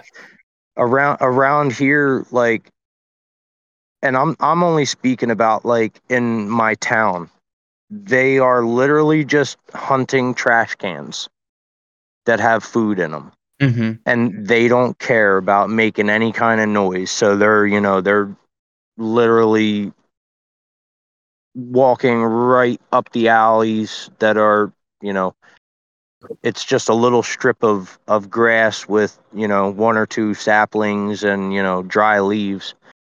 And these sounds out there was something heavy, something big and breaking, or, not like breaking off, but like snapping tree branches. Like imagine if you were trying to get back to like a super secluded spot and you're pushing tree branches out of the way and just kind of like snapping them off just so they're, on your walk back, they're not in your way again. Yeah, right. But I believed in all this kind of stuff. Like some of the stuff that I experienced when I was growing up working on the offshore boats, being 80 miles offshore, and some of the stuff you hear out there or witness out there is unexplainable. I'm not going to get into that. I know we were talking about, a certain Bigfoot skinwalker, whatever it is, but it's Something. there. And I hope that one day we can get some good footage of it. But you had said that someone touched on UFOs. So Yeah. one night we were out there, and I go, Logan, look at that. And it comes across the sky, and at first it's like falling. But it was like it was super, yeah, it was super close, super bright. It was falling. Then it got real bright, and then shot straight across. And then, the glow kind of went away. We still were able to track it across the sky. And then it got real bright again and shifted direction. And that was a freaky night too. That kind of freaked me out more than anything else. Yeah, Because it wasn't a satellite coming and breaking up in orbit or anything like that. It was definitely something that was coming at a certain angle, changed its trajectory, and and it just was close enough to see the three-dimensional aspect of its motion too. Oh shit. It was So pretty it's neat. not like it was like way off there either. Yeah. Fuck that, man. Screw that. You guys are brave for still going out there at night. UFOs, Bigfoot walkers walking around, man. Screw that. Hey man, all about giants the fish. come with a price.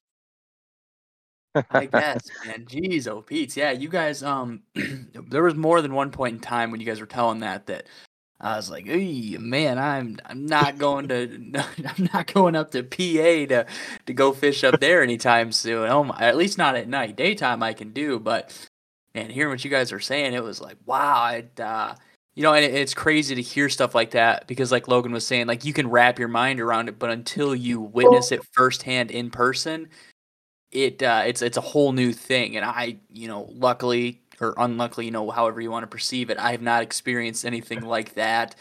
But I definitely get freaked out, and I definitely can put myself in those shoes and understand what you guys are explaining. And I'm just like, yeah, that's good enough. I don't need to experience that. I'm good enough with hearing the stories firsthand from it.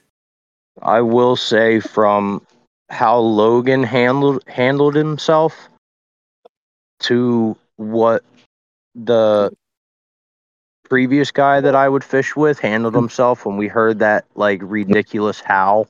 Yeah. Logan was like super into it, like me. We were trying to find it, shining the light, trying to get it on a picture or a video or something like that. Mm-hmm. And yeah, he handled himself really well.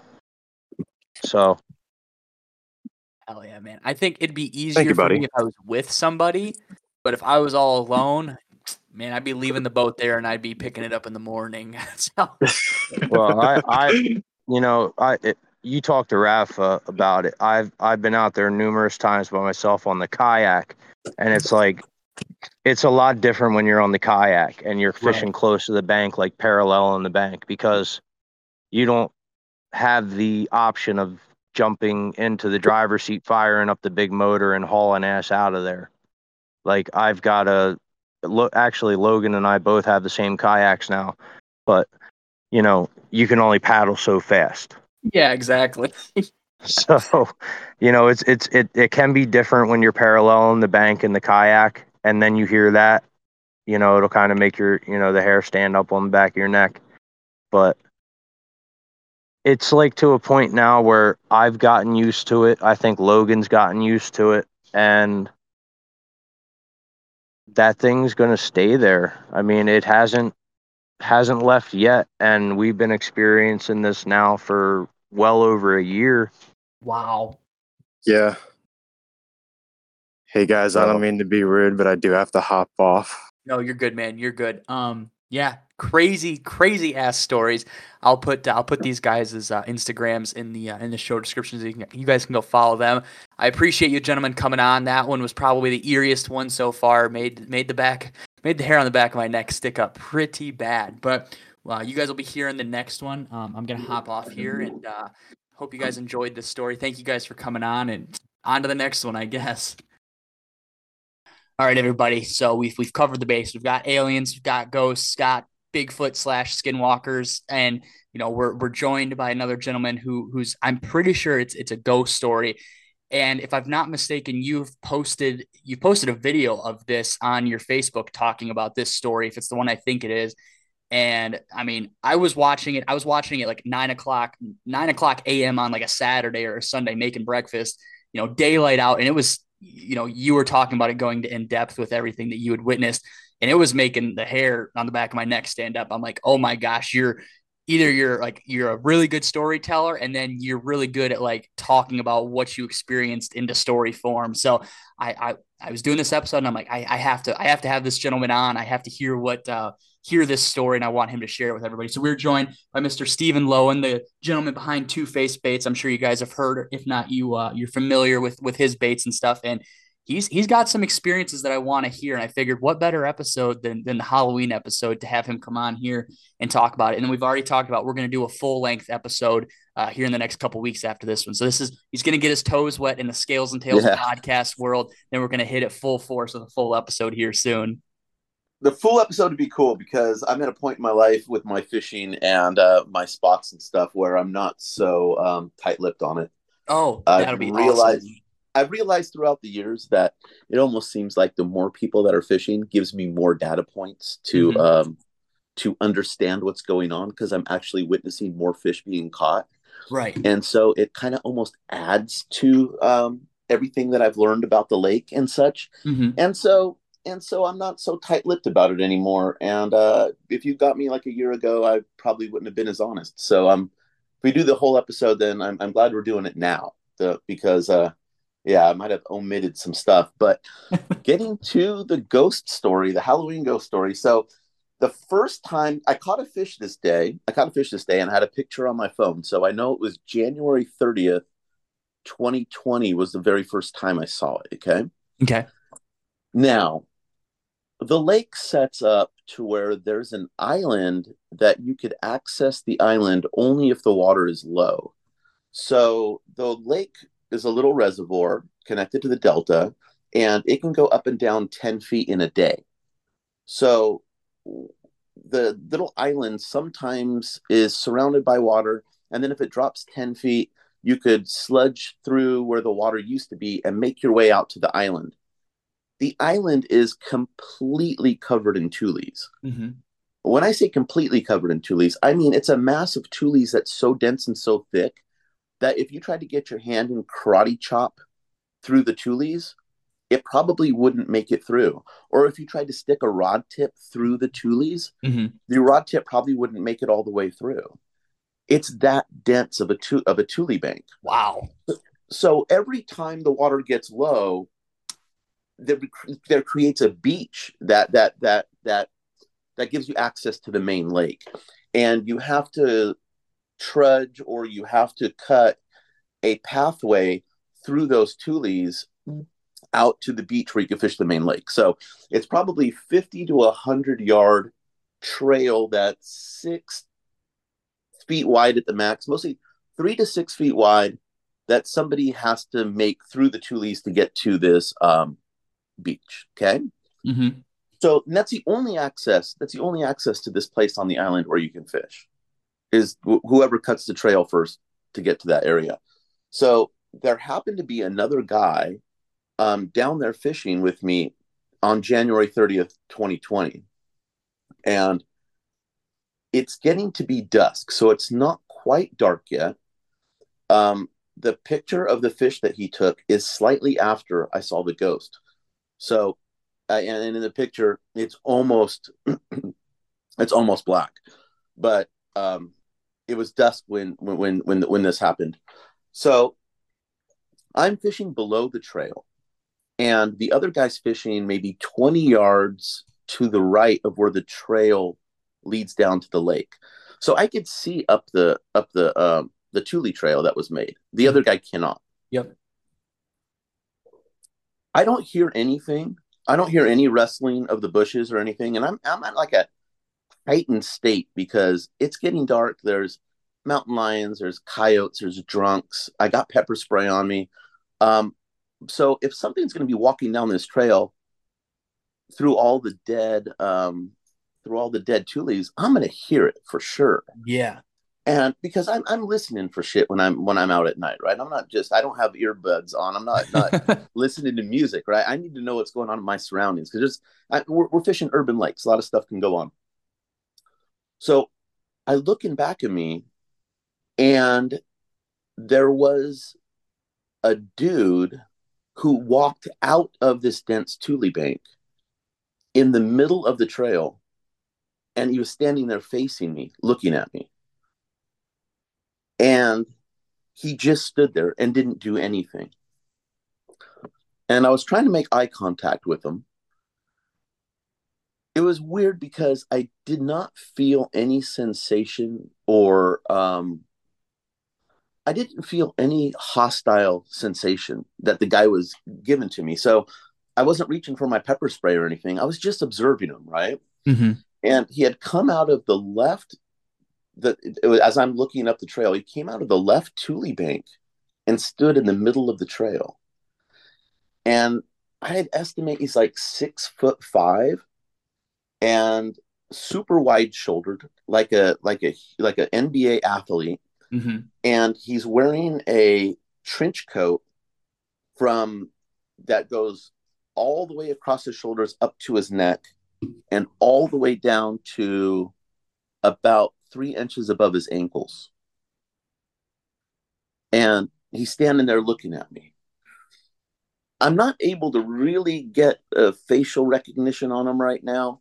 But it's just as if I saw a person. It's not like, as I said this before, it's not like he was glowing. It's not like he was translucent. It's not like he was anything but what a normal person in a trench coat would look like. Mm-hmm. It's just that I could tell he couldn't sense that I was there. And that's one of the reasons why I wasn't like nervous or anything. He was just staring blankly out into the middle of nowhere. And I was like, and at first, okay, so then he was looking at me for a while. And the guy that was fishing next to me, 20 yards down the bank, he looked back and seen the dude also. Mm-hmm. And so I'm thinking, like, my impression is that it's some goth guy. Yeah. Because that's what you first think about is like, I thought about this the first time last night. I thought about Dracula and I thought about vampires. And I was yeah. This thing kind of fits a vampire narrative more than it fits a ghost narrative looking back at it now. Because it's always kind of at dusk or at dark and the dude's wearing a long trench coat, right? Yeah, sun just went down. He's able to come out and not get messed up. Yeah, he's not making any noise. He's not rustling the tules or anything. He's coming out looking for blood at dusk, right? So, okay. So the dude, so now I see the guy go into the right bank of tules without making any noise. I see him just go straight into the Tule bank on the right-hand side of the trail and made zero noise, right? So I said to the guy that was fishing with me, I said, "Did you see that guy?" And he goes, "Yeah, I did." And I said, "Where did he go?" And this guy, since he's further down the bank, can't see up the trail. He goes, "Oh, I think he walked back up the trail." Mm-hmm. So then I made an excuse. I said, "Hey, you know what? I got to go back to my truck and get something before it gets dark." So I bomb up that trail pretty quickly, moments after I see him go into the Tule bank on the right. And I'm kind of jogging up that 50 to 100 yard stretch of trail through the Tules. Yeah. And it's going to open up into a street with street lights. So I could see everything. And I mean, the guy's not there. I don't run into him in the trail. In the clearing, the lights on the street and everything, I could see 100 yards in either direction. The dude is gone. Like, I would have for sure ran into him if he didn't go where I thought he went, into the Tule bank. Mm-hmm. So I'm 100% convinced at this point that the dude just went into the Tule bank and somehow is able to not make any noise as he does such, right? That was it for that night. And I had told everybody about my confrontation with whatever it was. So now we go forward, I think about a year. We move forward a year. And I'm fishing on the boat ramp of the same lake. So there's a boat ramp. And then there's a normal dock where you would dock up your boat and walk down to the water. Yeah. It's kind of an L-shaped dock, right?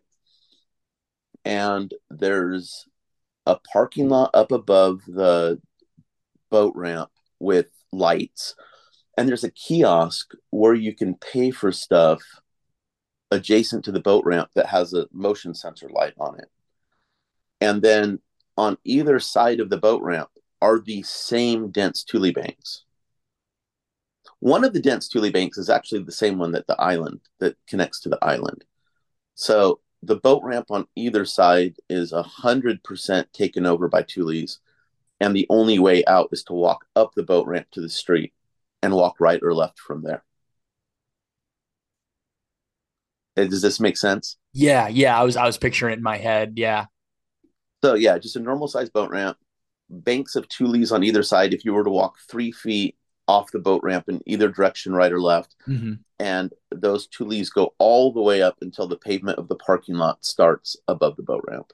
Okay. And so I'm at the L part of the dock where you would tie up your boat, casting out into the lake, on the end of the at the end of the boat dock.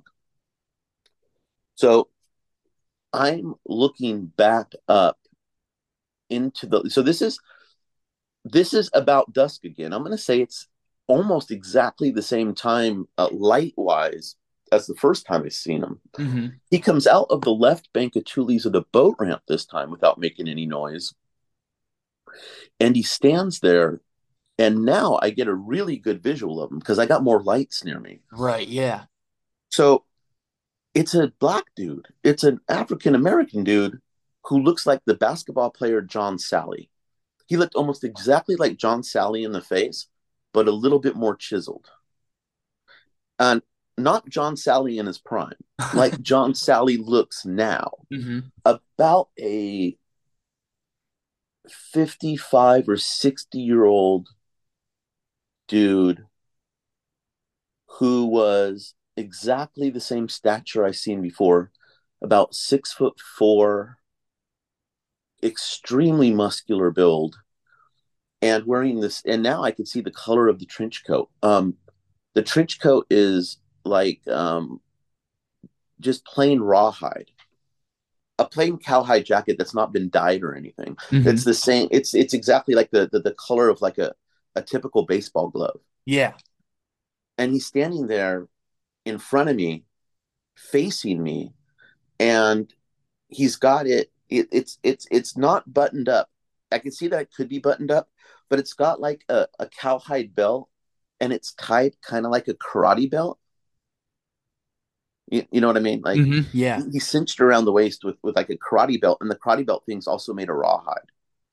So instead of thinking it's a gothic person or like a vampire now, I'm getting like an old west vibe from him because it's all cowhide. It's all like, and it's not like perfectly tailored, and it hasn't been dyed, so it looks very vintage.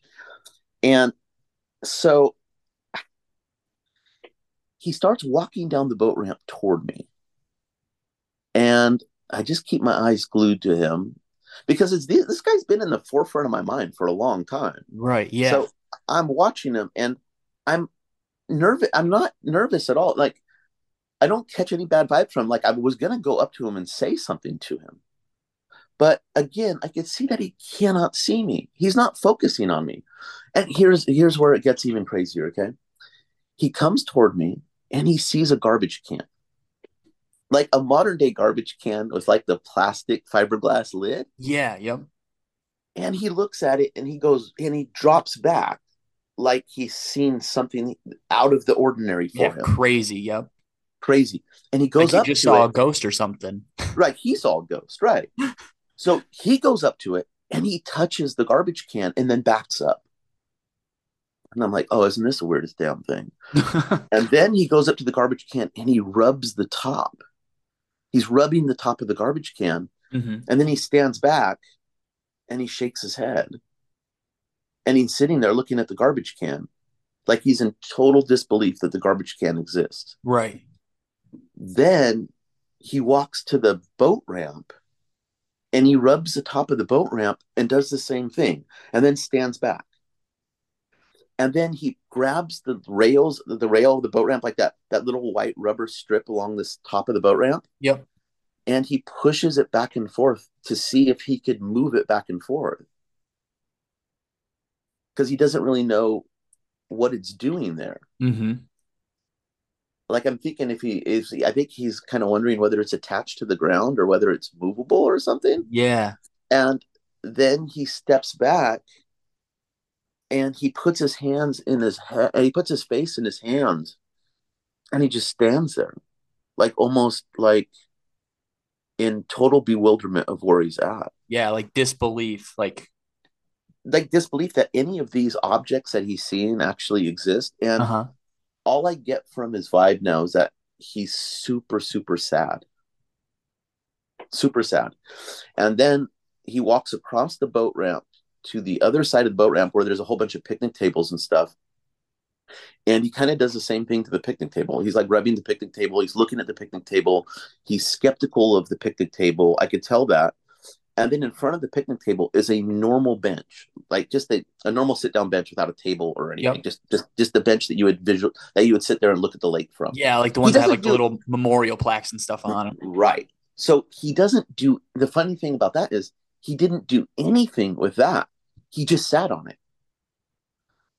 So, like the bench, it seemed like was familiar with him because he just went down and sat on the bench. He didn't rub it or do anything weird with the bench. He wasn't like trying to figure out what it was type acting, I guess. No. So he just sat down on the bench, and then he had his arms spread out and kind of kicking back on the bench with a sad look on his face.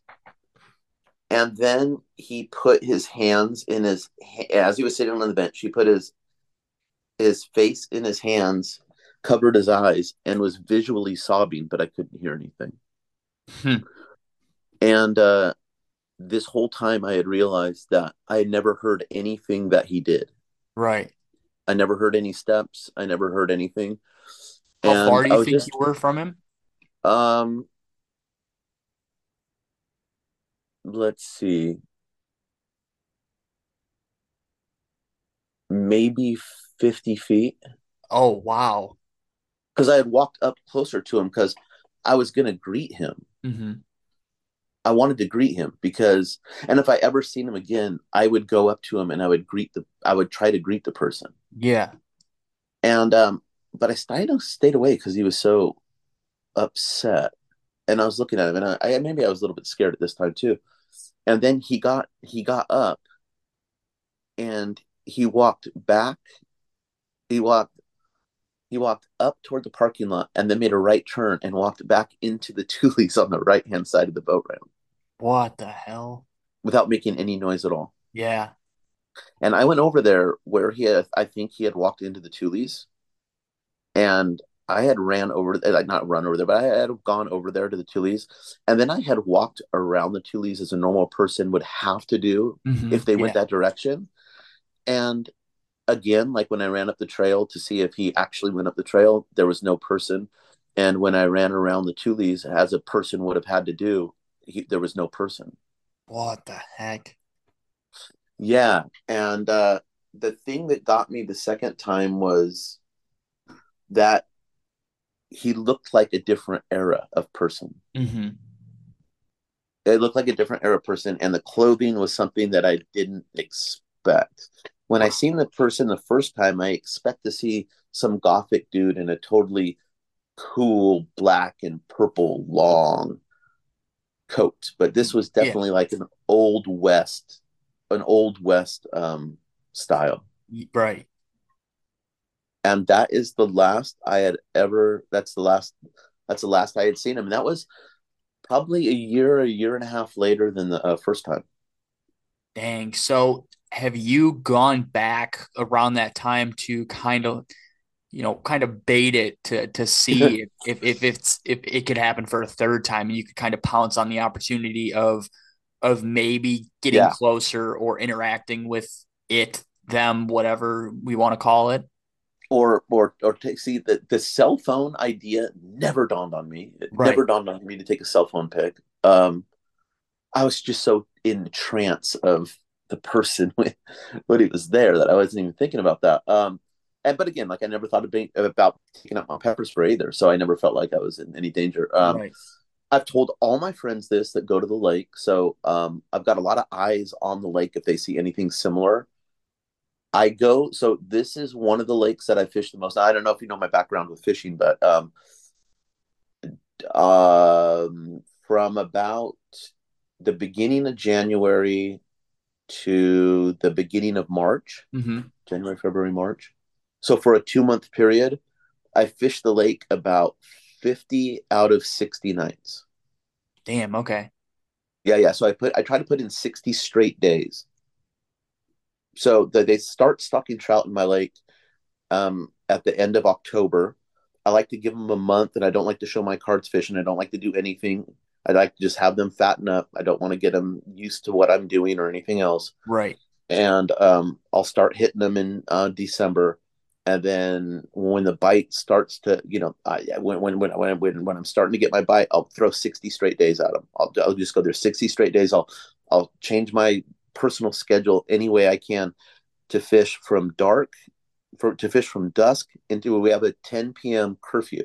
So I can only fish from my bite starts at dusk and I go till curfew time. Okay. 10 p.m. I have to be off the lake.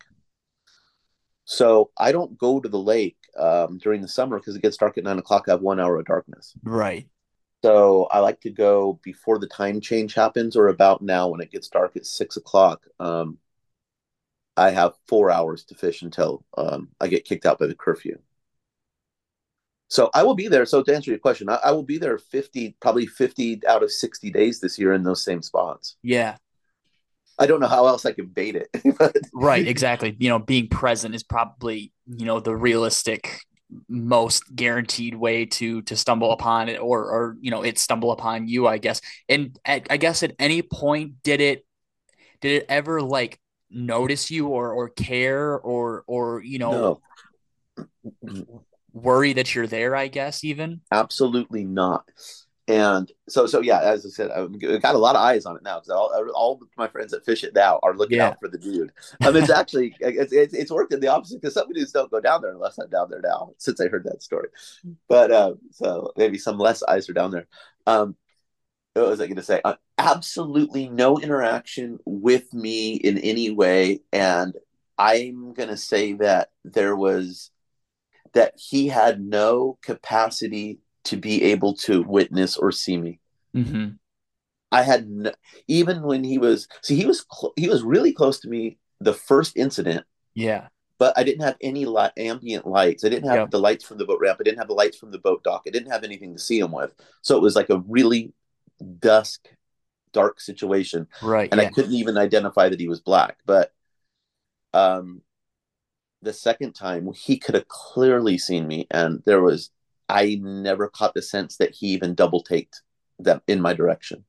Really? You know what this sounds like is maybe, I mean, ghost, yes, but maybe it's like somebody who's stuck like in, I don't even know. I'm going to say some stuff that might not even make any sense, but like stuck in like a paradigm of like being just in the wrong time. Like he just woke up and he fell asleep around a campfire in the 1800s with his horse, and he woke up and he was in 2021, and he just was in so disbelief that there's this town with stuff around it. This was not what it was like when he fell asleep, type thing. Yeah, like that's exactly what I felt like. I felt like anything that was connected to modern technology, he absolutely had never seen before and was totally bewildered by it. And there's I do a lot of science, and I do a lot of I'm into a lot of this stuff. Have you ever listened to Coast AM with Art Bell or George Norrie? Not that I know of. Okay, so there's a program on the radio that's been going for about 50 years. It's called Coast to Coast AM, maybe 40, 30 years. Coast to Coast AM with Art Bell, and it's called Coast to Coast during the week, and then on the weekends they change the name, and now there's a guy named George Norrie. That radio show goes from, it's kind of like the Joe Rogan show, okay? It does every single thing possible. It'll go to the most crazy, absurd paranormal stuff. They have nights when they have a line dedicated to just time travelers. Wow. To just people who are traveling through time, right? Yeah. Then they have Michio Kaku and the greatest scientists in the world on that show, like the highest level science you could possibly imagine, right? Right, like Neil deGrasse Tyson and guys of that caliber, if not higher, I'm sure. Yeah, and then it goes to every kook in the world. Right. And the greatest thing about the show, and Art Bell set it up this way, and he said this too. First, they wouldn't let him on the radio, so he had a ham radio in his backyard where he'd broadcast just to people that could tune into his ham radio. Mm-hmm. And then it became so wildly popular that they syndicated it. But so he said that every single person deserves to be taken at 100% credibility, and that's the way he's going to treat the show. So whether it's the kookiest thing you've ever heard in your life, it was always taken 100% seriously. Yeah. But there was this is a phenomenon that I think a lot of people don't understand. Now I'm going up way out in a tangent. Okay.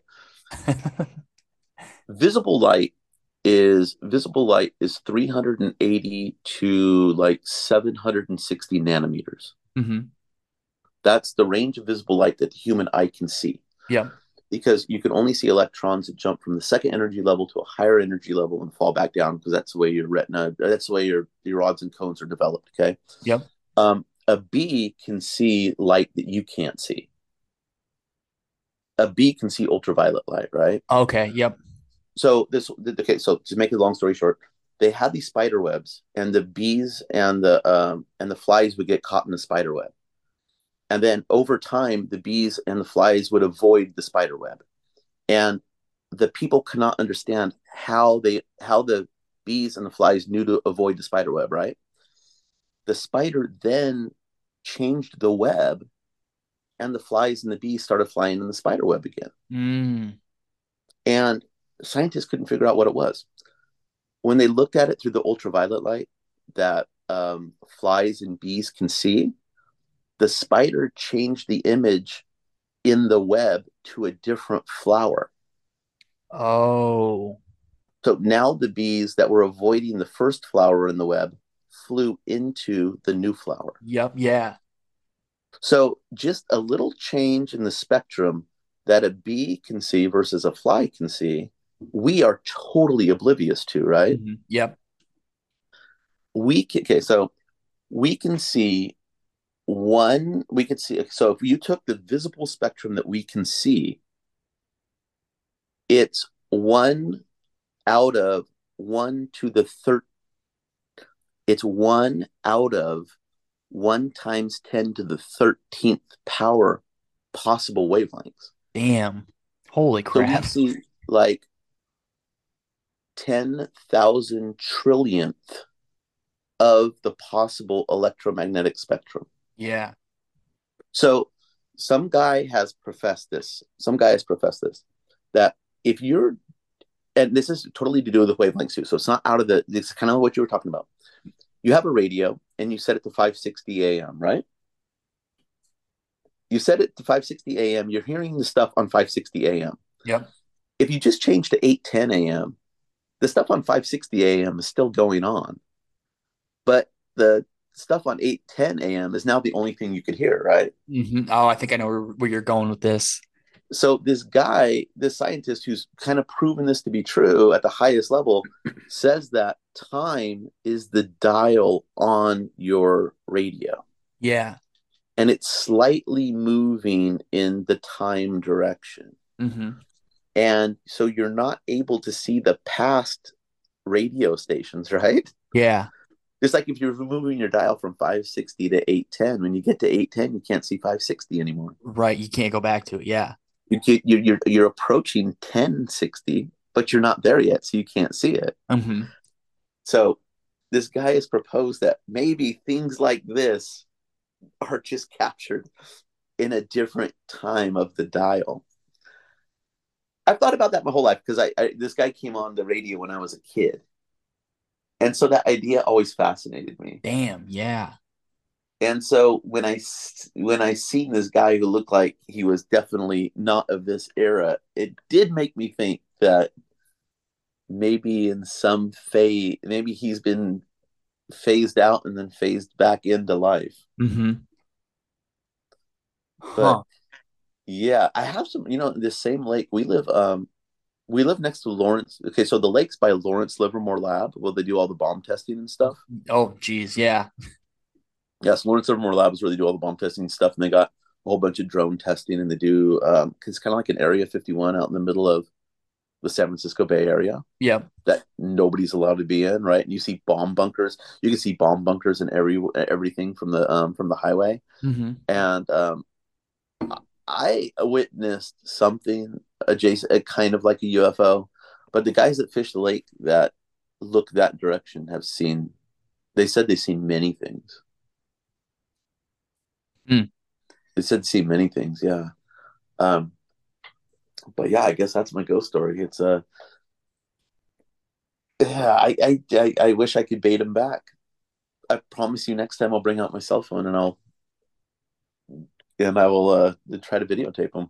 Maybe if he maybe we'll just go with the narrative of that he is, stuck from the 1800s. Maybe you need to like bait him back with like a horse and some nice firewood, some nice pelts.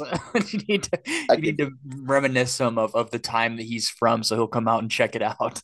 Yeah, I'll make him a little area that looks like it's from the 1700s, and hopefully like a he little shows sleeping up. mat and stuff. Hopefully he shows up comfortable. Yeah. Yeah, maybe he won't be as distraught this time. It's definitely not comfortable this time, but it didn't. I didn't stop fishing either one of those nights. It didn't bother me that much. Dang, and you nobody else has ever come forward with any other sightings or like just any anything alike with what you've noticed or seen.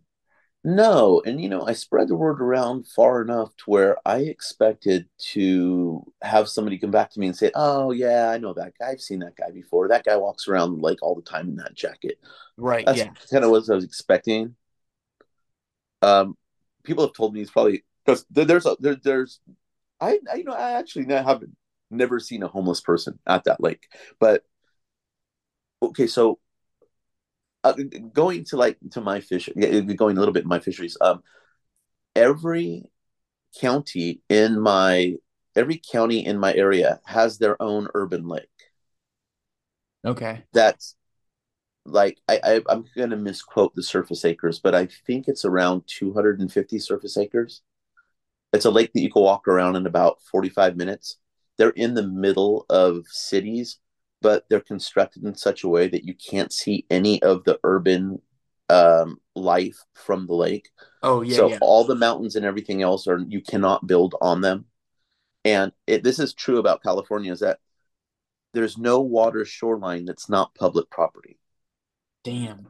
If there's any water in shoreline, nobody could own the shoreline. So no matter where I see water on a map, I can fish that place and I can walk that shoreline. Wow. Okay. That is a truth. That is a truth. And so you will never, instead of some really weird situations, you'll never see a house on the water in California. Because they're not allowed to do it. Mm-hmm. Wow. I did not know that. Yeah. So around these lakes, they have to be mountainous. They cannot encroach with houses. Mm-hmm. Huh. There is a large homeless population in the city that surrounds it, but I've never seen a homeless person at the lake. And it's and because these things, you can't build houses or you can't build any city within like, I don't know, half a mile of the lake, then I don't think a homeless person just wandered. There's no reason, for them to be around the area if there's nothing there. But there's nothing there. There's not going to be no place to beg from. There's going to be no place to do anything.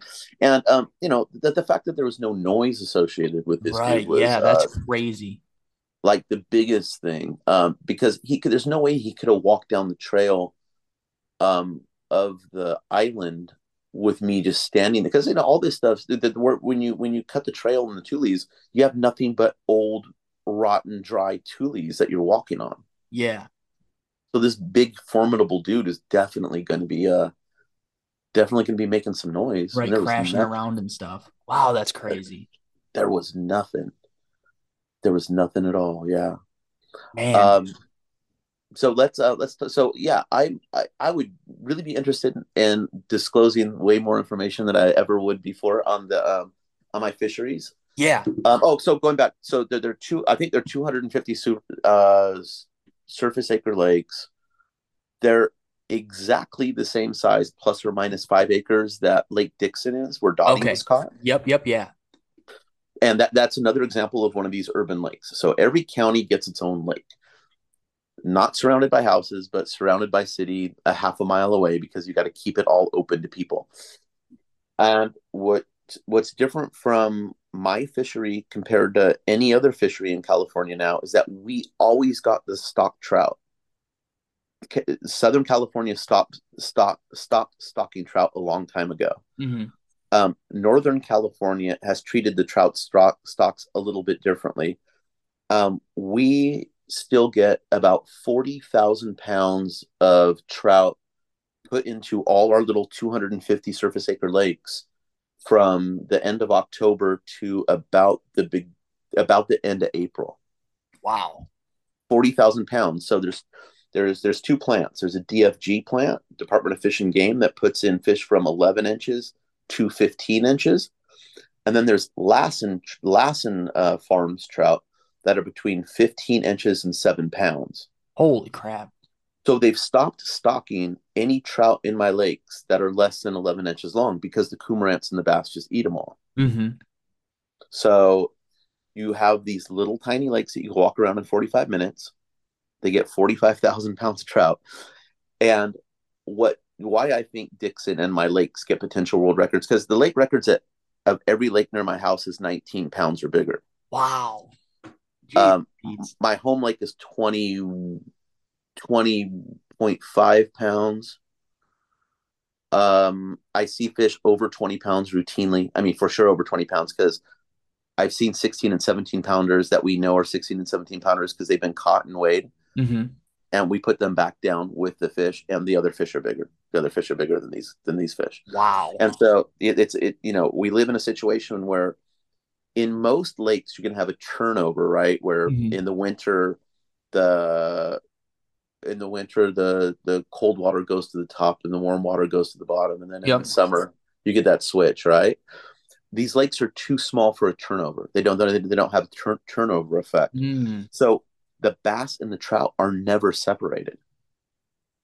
There's never a striation where the bass and the trout do not coexist in the lakes, right? Yeah. So it's a feeding frenzy for that entire time that they stock the trout. Damn. Because in these big reservoirs like Berryessa and Shasta and stuff, the trout and the bass only pass paths in spring and fall, or otherwise they're occupying different parts of the lake. Right. Yeah. Because they're going past each other and everything, running into each other. Yeah, but my lakes, they always coexist. So the bass always have access to the trout. And so, okay, then to put it in perspective, like there's some tagged fish in the lake. And during this crazy time that they're dumping trout into the lake, I caught a fish in February that was 11.5 pounds.